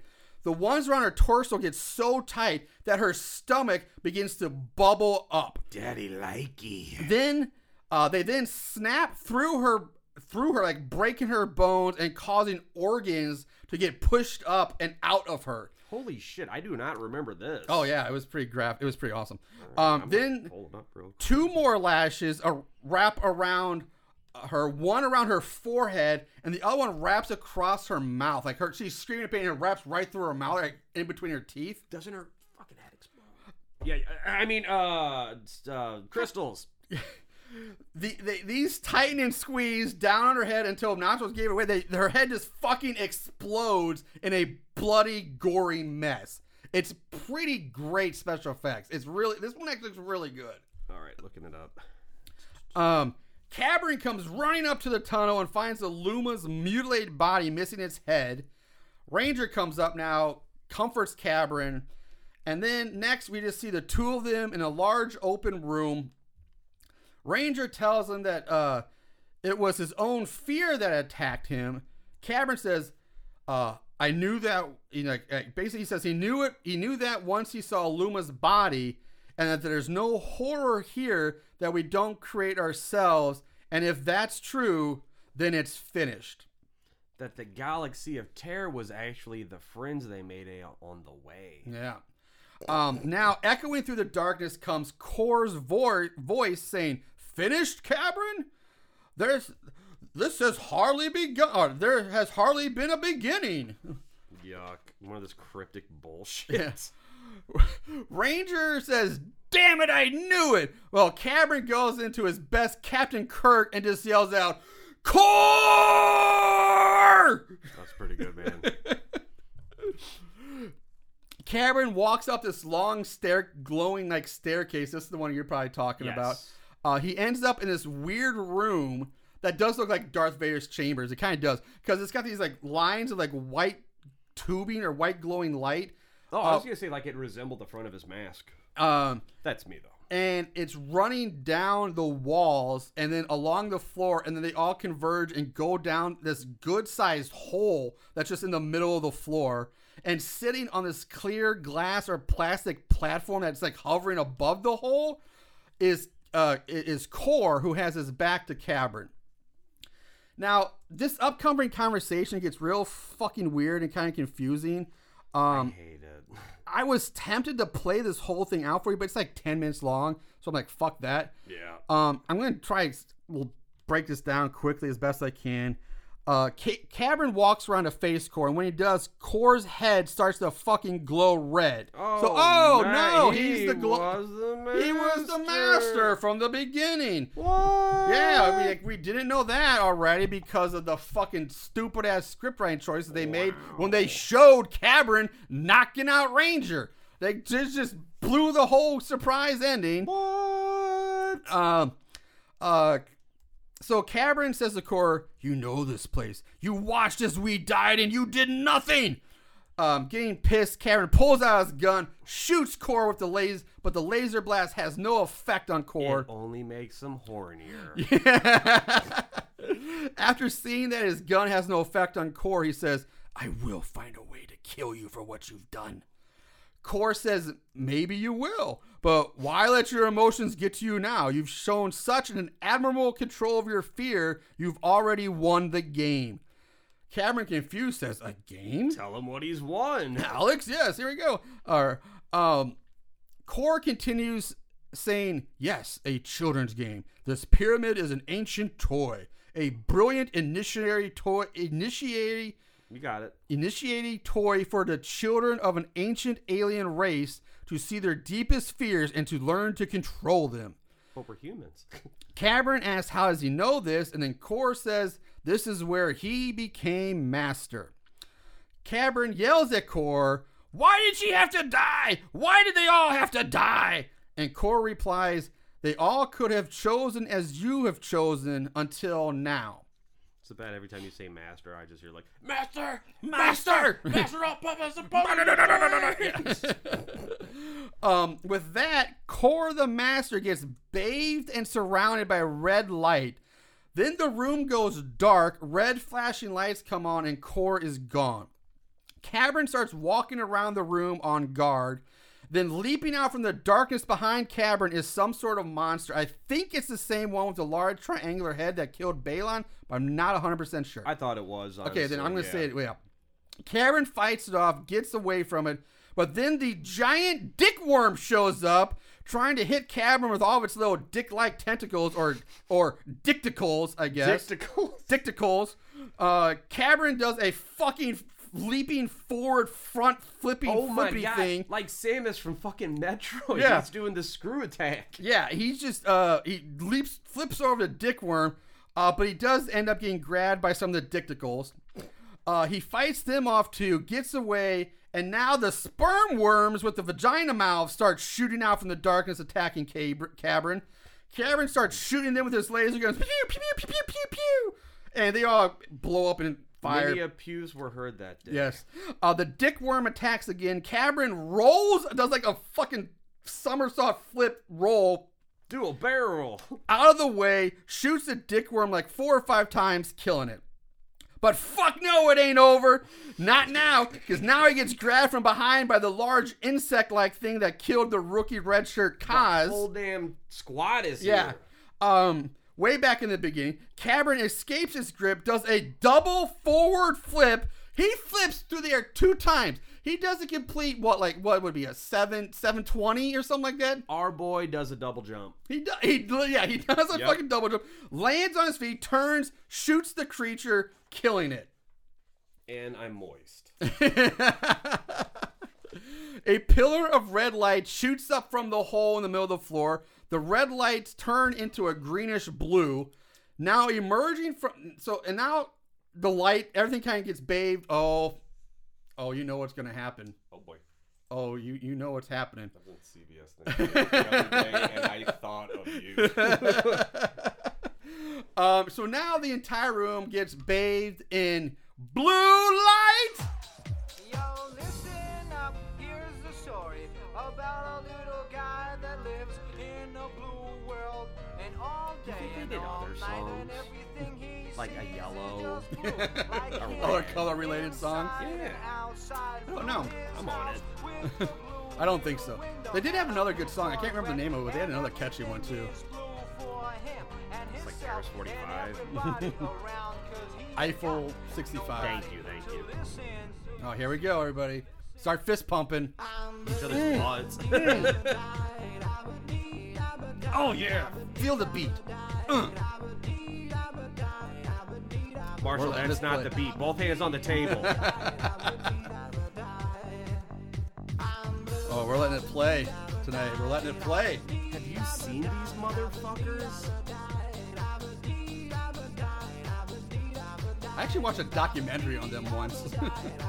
Marshall, you're an interesting fellow. All right, so yeah. Again! Again! All right!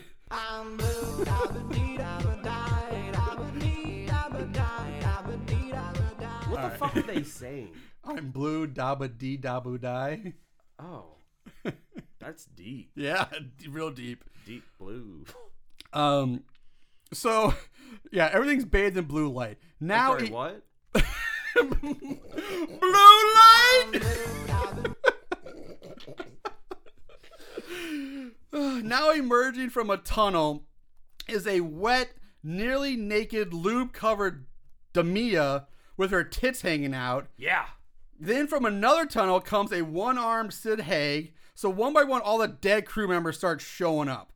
That's kinda cool. They all start walking towards Cabron. He gets grabbed by Kaz, I think, and Illuma, I think. Or he definitely is Kaz is one, but I think Illuma's the other one. But this is fucking Cabron, bitch. So he just does a backflip. He literally backflips out of their grasp and starts kung fuing everybody. You know what? He's throwing... We should solve more of our problems with backflips and kung fu. I agree. The world would be a better place. He's throwing these high Van Damme kicks. He's tossing people around. The best, the absolute best is when he goes full on, wax off, paint the fence combo when fighting the one-armed Haig. Oh my God. Haig's just like going punch, like just doing like trying to punch, like, you know, is pivoting at the elbow, up and down, up and down. Be careful with that shit, because look what happened to his Yeah, arm. apparently. And then Cabron's just like, whack, whack, whack, whack, Can we whack. talk about their super queer handshake from earlier? Oh, yeah. And yes, that's a prerogative to gay people for once. Because you look at that shit, you're like, that's gay. Because it's like, I make a fist, and you like grab it and rub it. Like, Yeah. You give my fist a noogie? Fucking come Yeah, on. it was so fucking weird. It was so strange. Ugh. It was like awkward. It's like one of those people like Haig goes in for the fist bump, And but you Cameron have all goes in the- for like the handshake or something like. So he just like ends up like grabbing the fist. I love that. If I see a high five, I'll go with the fist. It's like, whoa, you're a badass. You just blocked a punch. Yeah.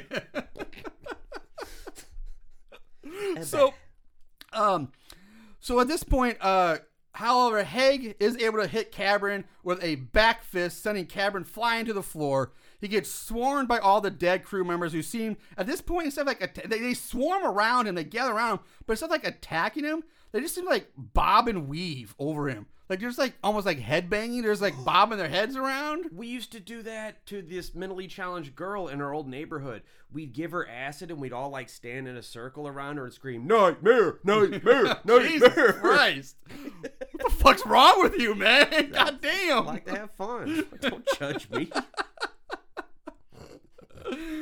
Okay, so Cameron then just passes the fuck out. He just passes out, and all the crew members fade away. They're gone.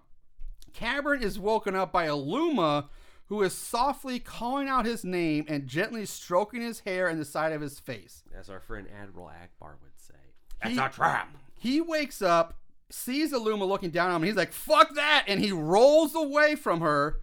Aluma at this point just keeps saying Cameron over and over and over. And this is where I said you could turn this movie into a drinking game. Oh boy. Not just with this scene, but the entire movie. But if you drink every time you hear someone say Cameron, you'd be fucking done. Drinking Cabernet. Wine joke. Oh, by the way. That was a good wine joke. Sarah loved that wine. Oh, I'm glad she loved the wine. Witching Hour, right? Yeah, that was that one. It was pretty tasty. I've been fucking with some wine. Not just Mad Dog. Your boy's getting a little classy up there. Oh. Well, I'm glad she's putting some class into your ass. Or a couple fingers. Yeah. Probably both. I'm a Muppet. Yeah, So- recover from that. Go ahead. Yeah. Where do you go now? She says his name 7 times in this scene. Yes, I counted. She slowly walks up to him, and he kind of like just stands there, and she reaches up her hands, grabs the side of his head, like, and she's like leaning in to kiss him, like they're gonna start kissing. But then she just starts choking the shit out of him. Yo, he's into that, though. Yeah, I think he's into that. He's like, harder. Cabin reaches out, and I swear he just rips off her tit. Like, he grabs a handful of stuff and rips it off, and you see like blood and muscle underneath it. So, and I think he rips off her tit. You know what? Ripped her tit off. He fights her off. He picks up his laser gun, shoots her. She explodes into fire and bright lights. Dope. And when the lights fade, there's Core sitting back on that platform, and all the lights are back to normal. Cameron walks up to Core, kneels down in front of him, and says, "Now it's just you and me." Core's head stops glowing red. Cameron stands up, and this is fucking nuts, because I did not expect this. Of all the things that happened in the movie, this is weird. Oh, okay. Weirder than punching your own arm off or unconsensually having sex with a space slug. The dick worm. And dick worm. Oh, my. Yeah, so Cameron stands up, and now all of a sudden, a whole series of like rapid fire energy bolts or blasts shoot out from what looks like Cameron's crotch and and they shoot into Core. Core gets lit up with all this energy, and this energy like glows around Core, then seems to leave Core, who falls over on the platform, and then the energy seems to get transferred into Cameron. Core looks up and says, "It is done." Cameron says, "You wanted me to kill you, and I have. I've killed the master." Core says, "No, only an old man. You cannot kill the power that is a master." That's like some Doctor Who shit. Yeah. Cameron kneels down to Core and says, "I will never do what you have done." Core replies, "Too late. You are the master." Cameron's just like, "Well, I'll just leave here. I'm just going to go." And Core says, "What, and let your planet plunge into chaos? That too would be the effect of your power, but you would still be the master." What? "That is who you are. You are the master." The two of them just look at each other for a moment, just lock eyes and kind of stare. Making out. That's got hot and heavy. Lemon party up in here. Cameron goats. Cameron stands up, pulls out his gun, shoots Core, who erupts in a giant fucking fireball again. So one last time. Yeah! Fire! He disintegrates. How do you think Vince is doing? Then bring it on home, Marshall. Bring it on home. So then the outline of a person sitting on the platform appears. And it just reminds me of like Eternity from the Marvel comics. Yeah. It's just like an outline, but like space is in his body. Like he's like it's just space. Did you see Thor 4? Yeah, Okay. of course. That was cool. I love seeing Eternity. Like, oh, Eternity, because he was always like my favorite cosmic being in the comics. I thought he was so cool how they drew him. It dope as fuck. Dope as fuck. Shit gets Kirby, and you're like, what? Looking forward to Ant-Man 3. Yeah, I'm excited about that. MODOK. I still haven't seen Black Panther 2 yet. I need to watch that. I at some point. have no intentions of watching that film because, like, Chadwick Boseman, that's Black Panther. Yeah. He was awesome. And, like, Yeah. you're gonna... I think part of me, I think that's why I haven't watched it yet, because I don't care. Okay, Suri's going to become Black Panther. I don't care. I think we that's know that stupid. in the books, and not to get political. Did it actually happen in the books? Oh, yeah. She's, like, been Black Panther a shit ton of times. Oh, I did not know that. Oh, yeah. That'd be like, you know, Mary Jane's been Spider-Man. And I thought this was just like, well, we have to pivot now. What can we do? Oh, well, let's make Suri her Black Panther. I thought this was something they did for the movie franchise, but I didn't know that was an actual thing. My buddy Carlos was so pumped. He's like, Namor's like Hispanic now. It's like... Yeah, that's weird. Like, Namor's like Hispanic? I'm okay with that, but it's like, actually, no, because, like, you know, America Chavez and... Yeah, but okay. I don't know. I'll watch it some. I guess I need to watch it. I don't know how it ties in. If there's gonna the after credits thing to see if it ties into Ant-Man or something else. I'm sure it does. But So, I mean, because Marvel, what they're doing with their shit, I really like how it's like super inclusive and down the line. Yeah. So they brought in. Don't tell me. I'm gonna watch it. So I'll don't give me any spoilers here. There's a panther in it, Yep. and it might be black. Yeah. Ooh, And- M'Baku's back. I loved M'Baku. well, I figured M'Baku would be back. Man, it's still one of my favorite lines. It's Manape. What? Ooh, yeah. Oh boy, I could see why they may have changed that. Yeah. Jesus Christ. Wow. Let me take a big swig real quick, and I'll tell you my thing. I love when they go to like M'Baku's village or whatever, and it's like, what are they gonna do to us? It's like, I'll feed you to my children. I'm just kidding. We're vegetarian. Yeah. That was pretty good. Yeah, that was good. So Back to anyway, Galaxy of Terror. yes. So Eternity. I'm just gonna say Eternity. Yeah. He fades away from view. He's gone. And after he fades away, Cabrin's head starts to glow red now. We crossfade to an exterior shot of the pyramid, fade to black, roll the credits, movie over. That is Galaxy of Terror. Are you trying to tell me now the Cabernet is the master? Yep. Cabernet is the master. So that's the movie. Yep. I guess let's do our favorite kill. Don't act like you didn't love it. Favorite kill. All right. Nachos. You know, for being kind of a dog shit movie, this movie had some fucking cool kills. Yeah. I'm not giving it to Crystals.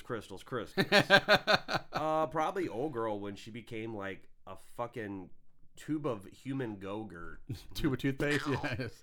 Burnt Corpsey was cool too. I mean, was there really a bad kill in this movie? You could, well, the opening guy in the cold open, who gets thrown up against the wall, you never actually see him die, so you can say that's kind of lame. Yeah.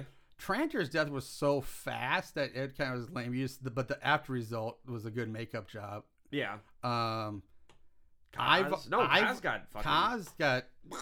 He didn't get scalped. He just got grabbed and like basically pulled away. So you never actually see him die. That might be our lamest. Yeah. death, Him and Balin are basically the same thing. They both just got pulled off into the darkness. And Ivor got the He got sperm worms and then the vagina face tentacles. But then, you don't see what happens to his body. He's just gone. I felt like sometimes this was a live action version of Yurosuke Doji, fucking, the Overlord. No, I don't know that. I don't know if that's an anime. I don't. It's Hinte. Okay. Well, how about you, buddy baby boy? What was your favorite kill? Good question. There are good. So I don't know if I want to go with Dickworm Rape, or again the Illuma in the tunnels, because they were both good. I think I'm gonna go. I'm probably going to go Illuma in the tunnels too, because that was a great effect. It was everything tightening around her organs cool, popping out, right? her head just explodes. It was a great kill, and the special effects were really good on that. Yeah. All considering special effects round trip, pretty fucking solid. We got the gore. Yeah, we got that. So yeah, we're in agreement that we're going through the Luma in the tunnel this one. So let's move on to the odds and ends. Just when you thought it was over, here comes the odds and ends. All right. Spooky. Ratings. IMDb gives it a 5 out of 10. Rotten Tomatoes, it has 31% official thermometer score with a 28% audience score. Meh. And Amazon gives it 4.3 out of 5. Plot keywords, there were 128, including strip naked, nudity, human animal love, animal in love with a woman, which I don't know if I call that love, but alien rapes a woman is a plot keyword. Yeah. And these last two are real interesting. This is something, I can't believe this is a plot keyword, but telling someone to shut up, I've never seen that before as a plot keyword, but that is apparently. That's in my movie. Yep. And reading a book. So if you want your movies with rape and someone telling someone to shut up and someone reads a book and book read, this is one for you. Trivia, there's actually quite a bit here that I found. So I'm going to try to get through this as quick as I can. One of these is funny. It's going to circle back around to something you said earlier. So James Cameron got his big career break when he noted that the director and camera crew didn't produce enough shots for the movie. He requested to be second unit director as well so that he could film additional shots. His request was honored, and one of his suggestions was adding a scene involving the severed arm covered with squirming maggots. Cameron used real maggots, but because they didn't move by themselves, he invented a setup by hooking a power drill line to the arm and hiding the cords inside the set. One of his co-workers would then plug the wire into an electrical outlet, letting the maggots wiggle on cue. On the day that you say wiggle, you mean getting electrified. Okay. On the day of the effect was shot, two of the future producers of Piranha 2: The Spawning were on set. They were so impressed by Cameron's ingenuity that they immediately told him they had big plans for his future and signed him on for his first directorial deal when he produced on some. I forget. I guess I lost the rest of that. Didn't copy the rest of it. Did you ever see Spawning 2? Or I need to see 2? I need to see the Piranha movies. I need to go back and see those. Fun. So there's the OG. There's a part 2. There's a remake. I saw the remake. And then there's those new remakes. Yeah, which are fun. They're just stupid tit movies. But yeah, that's the one I've seen. Yeah, with Paul Scheer and some other people. Yeah, that's the one I saw. Yeah, those Michael Clark Dunk. It's silly. It's silly fun. Yeah. So here's what this is one I was getting a kick out because you almost nailed this directly right on the head earlier. Sid Haig didn't think the dialogue in his script matched the character of Kuhad, so he asked Roger Corman if he could play Kuhad as a near mute instead. Wow. When Corman asked why, Haig said, "Have you read the script?" God damn. Corman agreed and let Haig portray Kuhad with almost no dialogue, only having one line the whole movie, the crystal thing. Did they let him ad-lib it? I don't know about that, but you pretty much nailed it. I was like, oh shit, he's about to call this out. Yeah. Taffy O'Connell was nearly crushed by the 1-ton giant worm during filming of the rape scene. That's what I call my dick. Just kidding. Speaking of which, originally Taffy O'Connell's character was supposed to be attacked and eaten by a giant worm after she ended up topless. The commentary on the 2010 Shout Factory DVD includes R.J. Kaiser, one of the 3 editors of the film. Kaiser reveals that originally filmed version of Demia character's death scene changed the original significantly as the movie was made. The initial writing of the scene had the maggot only stripping and consuming a topless Demia, but Roger Corman, being Roger Corman, said, nope, I need more rape. Let's make it sexy. Had promised financial backers that the movie would have a sex scene involving O'Connell.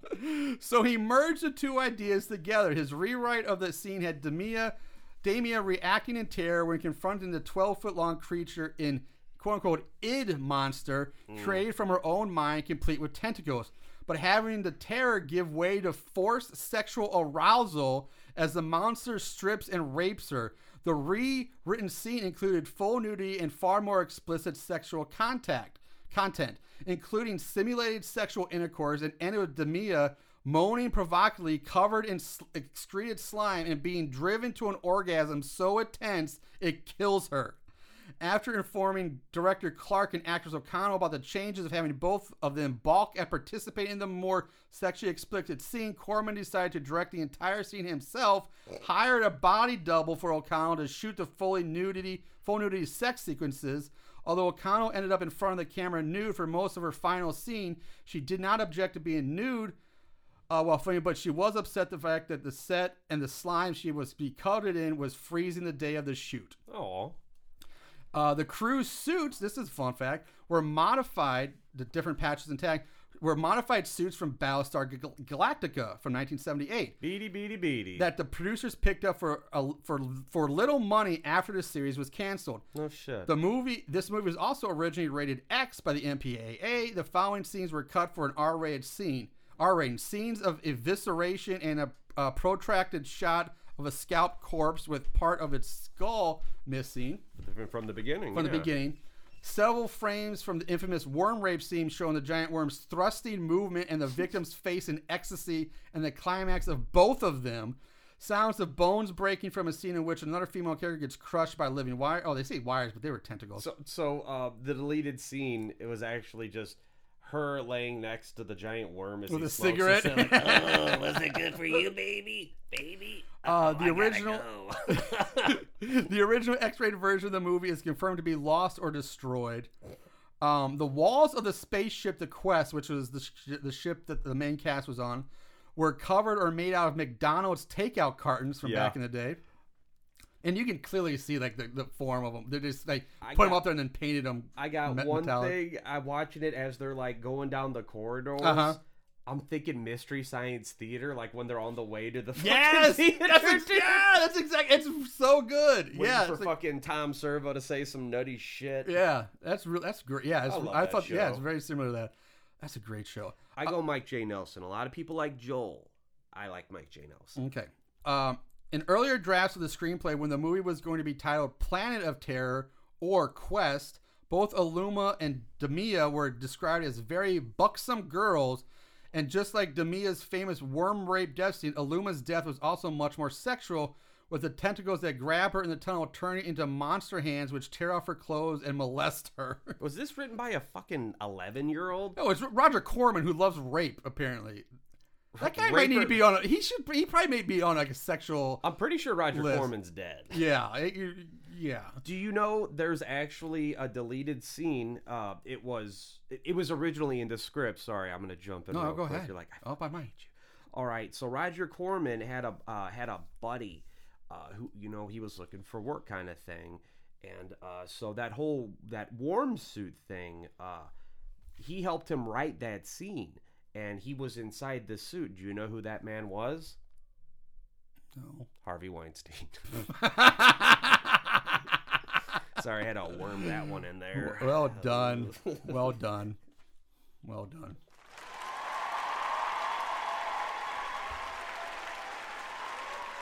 All right. Taffy O'Connell being stripped naked by a giant ammunition space slug was named number 10 on its top 20 gratuitous nude scenes of the 1980s by website Flashback in July of 2014. In earlier drafts of the screenplay, when the movie was going to be titled Planet of Terror or Quest... Oh, wait, I already did that one. And here's the last thing, a plot hole, which I was waiting to talk about this when I brought this up. Just one. Just one plot. Ranger never actually dies. Yeah. But Cameron is designated as sole survivor and says, you killed them all. Well, you killed them all. Ranger's fine as far as we know. He was there hanging out with Cameron, who just walked up the stairs and went in and did all that. Yeah. Oh, you know, Ranger's still there just sitting down. He's waiting chilling. for him like, hey, Cam. You coming back, buddy? Hey, we doing this? Yeah, I'd like to get off this planet now. This place is spooky. Yeah, Let's go. Ranger's still alive. He never dies. But he's in the sequel. That's how he became Freddy Krueger. All right, so that brings us to this week's budget game. They spent how much? The budget game. All right, nachos. I don't know if you were expecting this, but what is your guess for the budget of the 1981 Galaxy of Terror?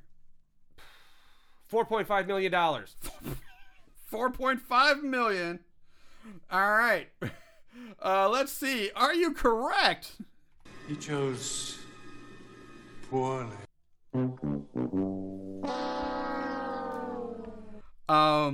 Budget $700,000. Now you can redeem yourself with the box office gross. $4.5 million. $4.5 million. Gee, I guess somebody might have looked something up. You have chosen wisely. Box office gross $4 million. Wow. I guess sometimes the sun does shine on a dog's ass. Yeah, when you Google the answer ahead of time, apparently. What? It was funny. As soon as he guessed the budget, I said it was wrong. He emphatically reached for his laptop. Like, oh fuck no! I'll prove you're wrong. I know it's this. I would never do that. I am not petty. But then, yeah, you got the box office and the budget mixed up. All right. Whoa! Listen. So the dude that played the Shadow Monster, Brian Wade, kind of getting some Adam Sandler vibes.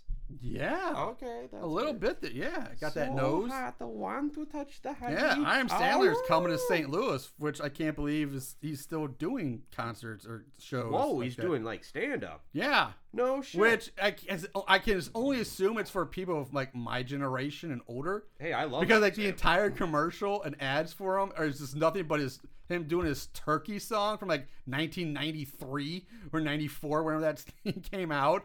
So man. the material from the 90s. Dead serious. That is what he's gonna be doing. Adam Sandler's "What the Hell Happened to Me" and The shampoo song and whatever that other, those are fucking hilarious. And he does a song about Chris Farley, probably make you tear up.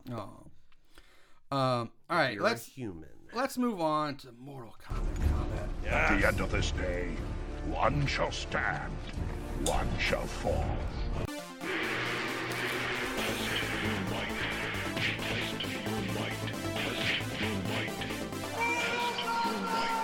A fight to survive.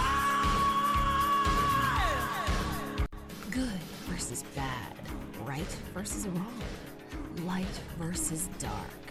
In the end, when the dust settles, who will be left standing after Mortal Kombat Those combat? nachos crinkle plastic wrap and stuff. Marshall, where do you stand on the fight versus spearmint versus regular mint?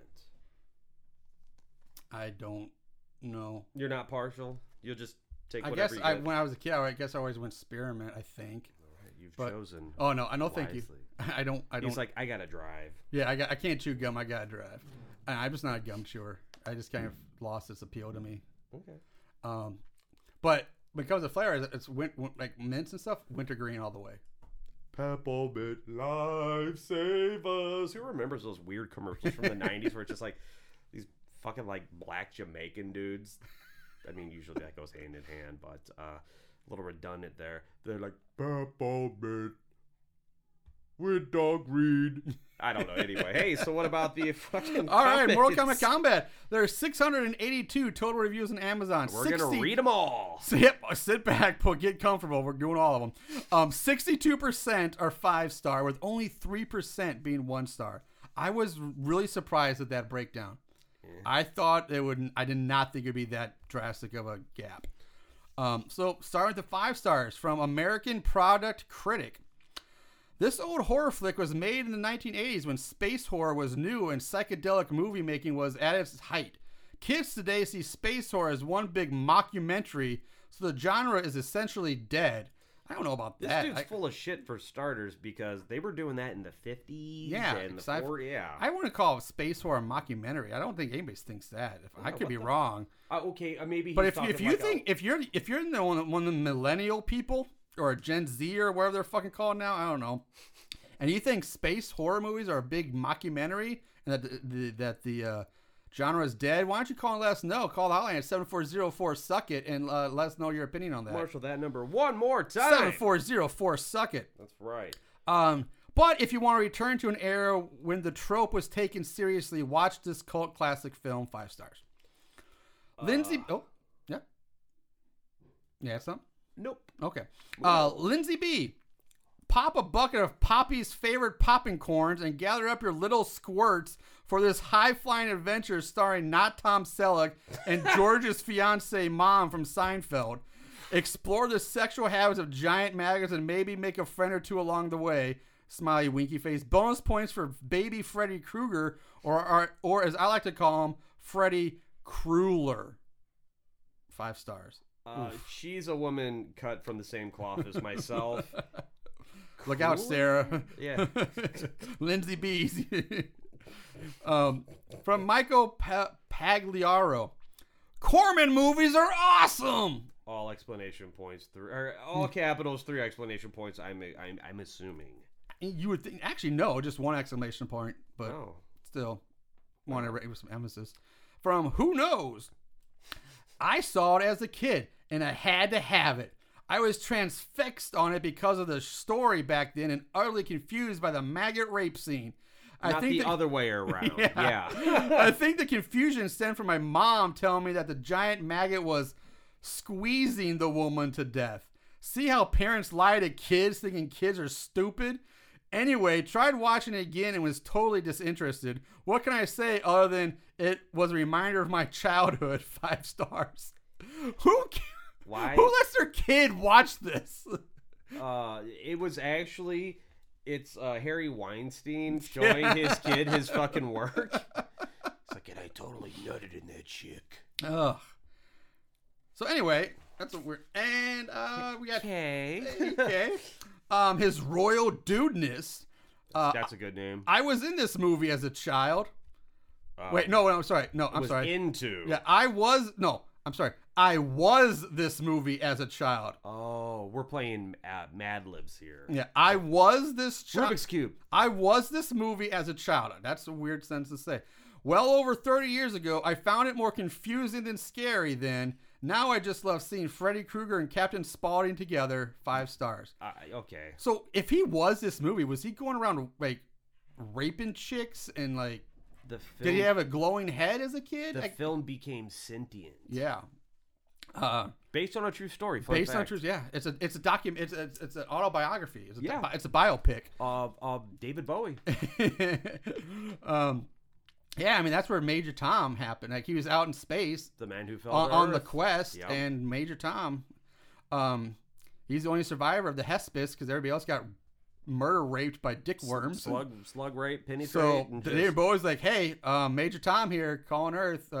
Let's get me home. And then he's like, and then he transformed into Ziggy Stardust. Yes. But we won't ask the Thin White Duke about it. No. He's kind of a dick. From Jose Ramos.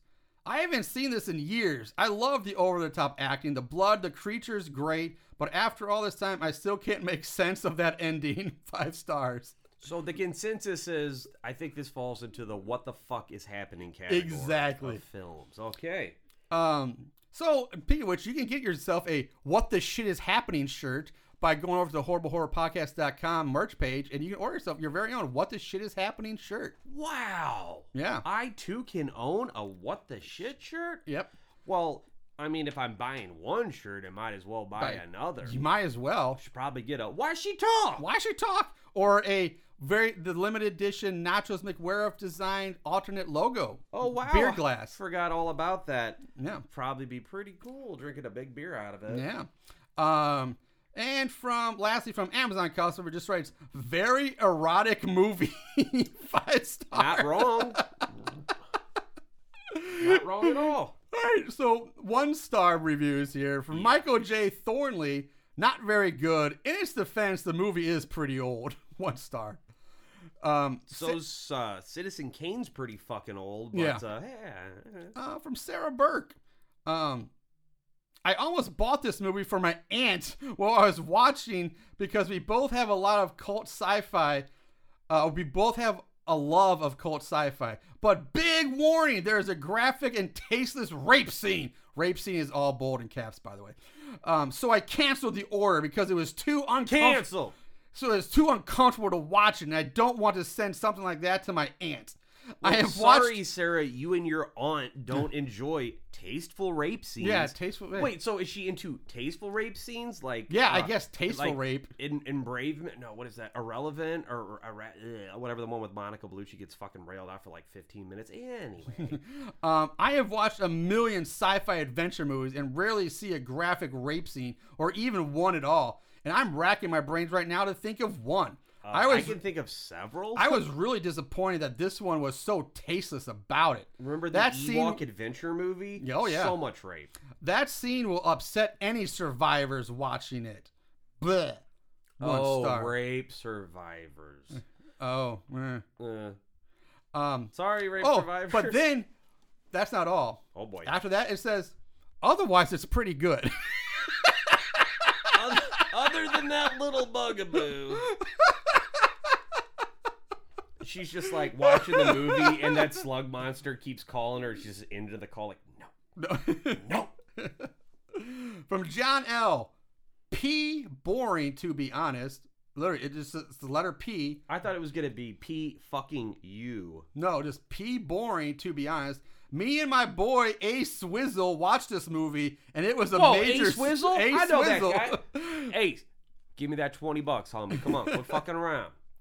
I want Doge coins. Yeah, me and my boy A. Swizzle watched this movie, and it was a major snooze fest. Lame 1 star. And Scott Hanna... Could you tell him to come back and pick up that name he dropped? A. Swizzle? I ain't fucking touching that shit. A. Swizzle? A. Swizzle? Oh, found another name for Aaron. Yep. Drippin' Daddy. A. Swizzle? And lastly, from Scott Hanna, which probably wraps up perfectly, I didn't know what I had just watched. 1 star. I feel you, Scott. All right, so that's what the battle was on that. So let's wrap it up with our final thoughts and takes on it. Nachos, take us out. What's your final take on this one? All right, boss. So, Roger Corman, you kind of know what you're getting into. And also, New World production, which is Charlie Band, the Puppet Master films and stuff. That's like back when he had a company and stuff that actually had money to do things with, opposed to just wire puppets.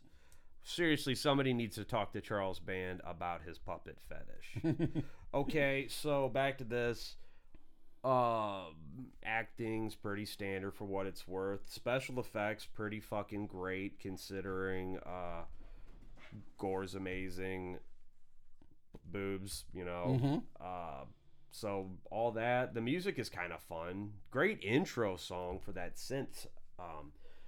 But all in all, the pacing of this movie is abysmal. It moves at a me pace. Because Christ. No, but so is it cerebral? Sure. We'll say it's cerebral. Does it come at me with a bunch of stupid sci-fi jargon, which I fucking absolutely adore? You fucking nerf herder. Yeah, but all in all, watch it once. You could probably, on your PS4, just hold the fucking skip button down so you can just double time it. Yep. So yeah, check it out. It's so good. It's scary, right? So, see, I didn't think about it. So bad it's good. So bad it's good. I give it 4 maggot rapes out of 10 out of a Freddy Krueger and Sid Haig. No, I give it 4 I die by the crystal. I live by the crystal. I die by the crystal out of fucking 10. T-shirt? No, for real though. Maybe I'll get you. Maybe I'll make that shirt for you. Dude, when's your birthday? June 1st for the listeners out there. What about you, Marshall? What'd you say? I agree that the pacing's a little weird. It falls apart at the end. Yeah, but I can't. The cast is really good.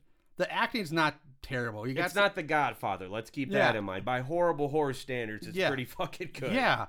You got some big names, recognizable people. The special effects are pretty goddamn good. The bloody gore special effects and even the sci-fi special effects are, even if they're bad, they're fun bad. For this type, it's the kills are great. There's some really good. And they're not kills. censored to death like a later Friday the 13th, V.I.I. Yeah, that was such a shame. But yeah, overall, I didn't think I'd say this, but when I first was saw this movie, oh my god, this is gonna be bad. I'm saying so bad it's good. It sucks, but it's a good suck. Yeah, you have to watch. There's so much weird, crazy shit that goes on in this movie that you have to watch it to almost just believe your eyes, because you can't listen to this and you're like, fuck, shut up. No, go watch it. It's free on Tubi. Just go watch this. It's free on everywhere. Yeah, well, not like YouTube and stuff. If you say, I guarantee you it's on YouTube. If you say Galaxy of Terror 3 times, it's going to be at your fucking house. Yeah. It's like Beetlejuice. Definitely, this is a Candyman. Get your buddies, a couple beers, some buds, whatever, get impaired and watch this movie. Yeah, like, this movie is a trip, man. I mean, and then he's got fucking space kung fu at the end. Right. Like, Cameron's just like suddenly becomes this badass kung fu master, and he comes out of nowhere, because nowhere in the rest of the movie is anybody showing any kind of hand-to-hand combat. Cameron shows no inclination of being like this physical he knows powerhouse. Space judo. Watch out. Drop that line in there. It just comes so far out of left field out of nowhere that I was like, duh, what? I wasn't prepared for it. And yeah, so bad it's good. It's confusing. The ending's weird, but goddamn, it's a fun, interesting ride that I think needs to be experienced at least once. It's dumb. It's not hurting anybody. Yeah, it's dumb fun. Give it a shot, and fuck, for all you know, this could become one of your favorite little cult movies or whatever. Yeah, I mean, you got dick worm rape and right, hand crystal food. The crystal hand food. Oh my god, it's unbelievable. You definitely got to watch this one. I think you definitely need to take it in for yourself and experience it. With that said, all right, it's good to be back. I will say, going forward, though, I'm not sure what our recording schedule is going to be. I don't know. I don't think we're going to be weekly all the time. I think it might be bi-weekly, or maybe there might be times where it's once a month. I don't know, because life is getting more complicated as our kids are getting older, involved in more things and travel and stuff. So, and as I'm experiencing crystal meth for the first time in my life. Yeah. So nachos will continue to be around when I need them. Yeah. Hopefully I'll be able to get Aaron back in. Aaron has contacted me. He says he's ready to come back. It just, again, today he couldn't make it because he had to take his kid to Disney on Ice. He had tickets. So we had to push him off. I had tickets too, dude. I'm so fucking bummed I didn't get to go. I didn't think Disney on Ice was still a thing. I remember going when I was like 3 or 4. I was like 17. Yeah, I went when it's like, yo, Jasmine's hot. Take it off. But Aaron will be back. He's looking forward to getting back in the studio, so that's good. Hopefully we can get Slick and Nasty Jeff up and to come back in here at some point too. Slick and Nasty Jeff? What's he from? Oh, he would be from that your second favorite podcast, the Here Comes the Spooky, that little show. Oh wow, I know. Oh wait, I'm the co-host on that show. Yeah. Shameless plug. Shameless plug. Boy, if you like the Horrible Horror Podcast and like to hear belligerently drunk people scream at each other about video games, how small their dicks are, and other amazing topics, well, tune into the Here Comes the Spooky Podcast, where we watch bad movies so you don't have to. Oh! Copyright infringement! Stepping on my toes! We're getting ready to do... You'll be hearing from my lawyer, sir. That's you. That's another title you have. Esquire. Lawyer. We're getting ready to do Sleepaway Camp 2, so if any of our listeners double dip, well, you can yeah, we did that one. We did that as a live show the first day we met you. Well, we are too. Oh, yeah. And then you just posted those pictures. We did that at Contamination, the very first one, where we met you. Your head was about ready to fall off. You looked raw. No, that was the second one. Oh. That was the first one. The very first one. That's right. At that, where the fuck was it? It was like this old barn hotel. Yeah, it was down in Fenton. Like, it was a weird hotel. Sketchy, weird place. Yeah. No surprise the hotel is closed now. It's all closed down and boarded up. What, like it fell down on itself? No, they just went out of business, I guess, after the pandemic. But anyway, yeah. So we did Sleepaway Camp 2 as our first live show. We were recording live on the con floor there. And that's when you got the Hacksaw Jim Duggan promo? Okay. Yep. And that's when you came up and we met you for the first time. That's right. So it comes full circle. Oh, wow. Now the Marshall's the master. Yep, and then your fucking head just my head's gonna start glowing red. Yep. You should go see a doctor about that. I'm getting worried. Plug the podcasts. something. Also, Sarah Samples is looking forward to coming back. She's excited, and we're gonna try to get Chris back on here too as well. What about Coffee Doug and his amazing voice? Coffee Doug, man, I'm envious of that voice of his, man. It's so soothing. Coffee's Doug is the hardest person to pin down. He is always doing shit. He's like a Gandalf. It's like he's somebody I have to schedule him like a year ahead of time. Well, understood. His fingers are in several different soups. Wait, people do that? His coffee is in several different pots. There you go. Sure, why we'll not? roll with that. he's brewing many different pots at the same time. But do you have any dumb jokes? You got anything? Any closers? I gave you my dumb knock joke already. Should we call Aaron to see if he has a shit joke? should we check the hotlines? No, that's Aaron's dumb joke is your shtick for your. I won't step on you guys' toes, unlike you who just stomp all over mine.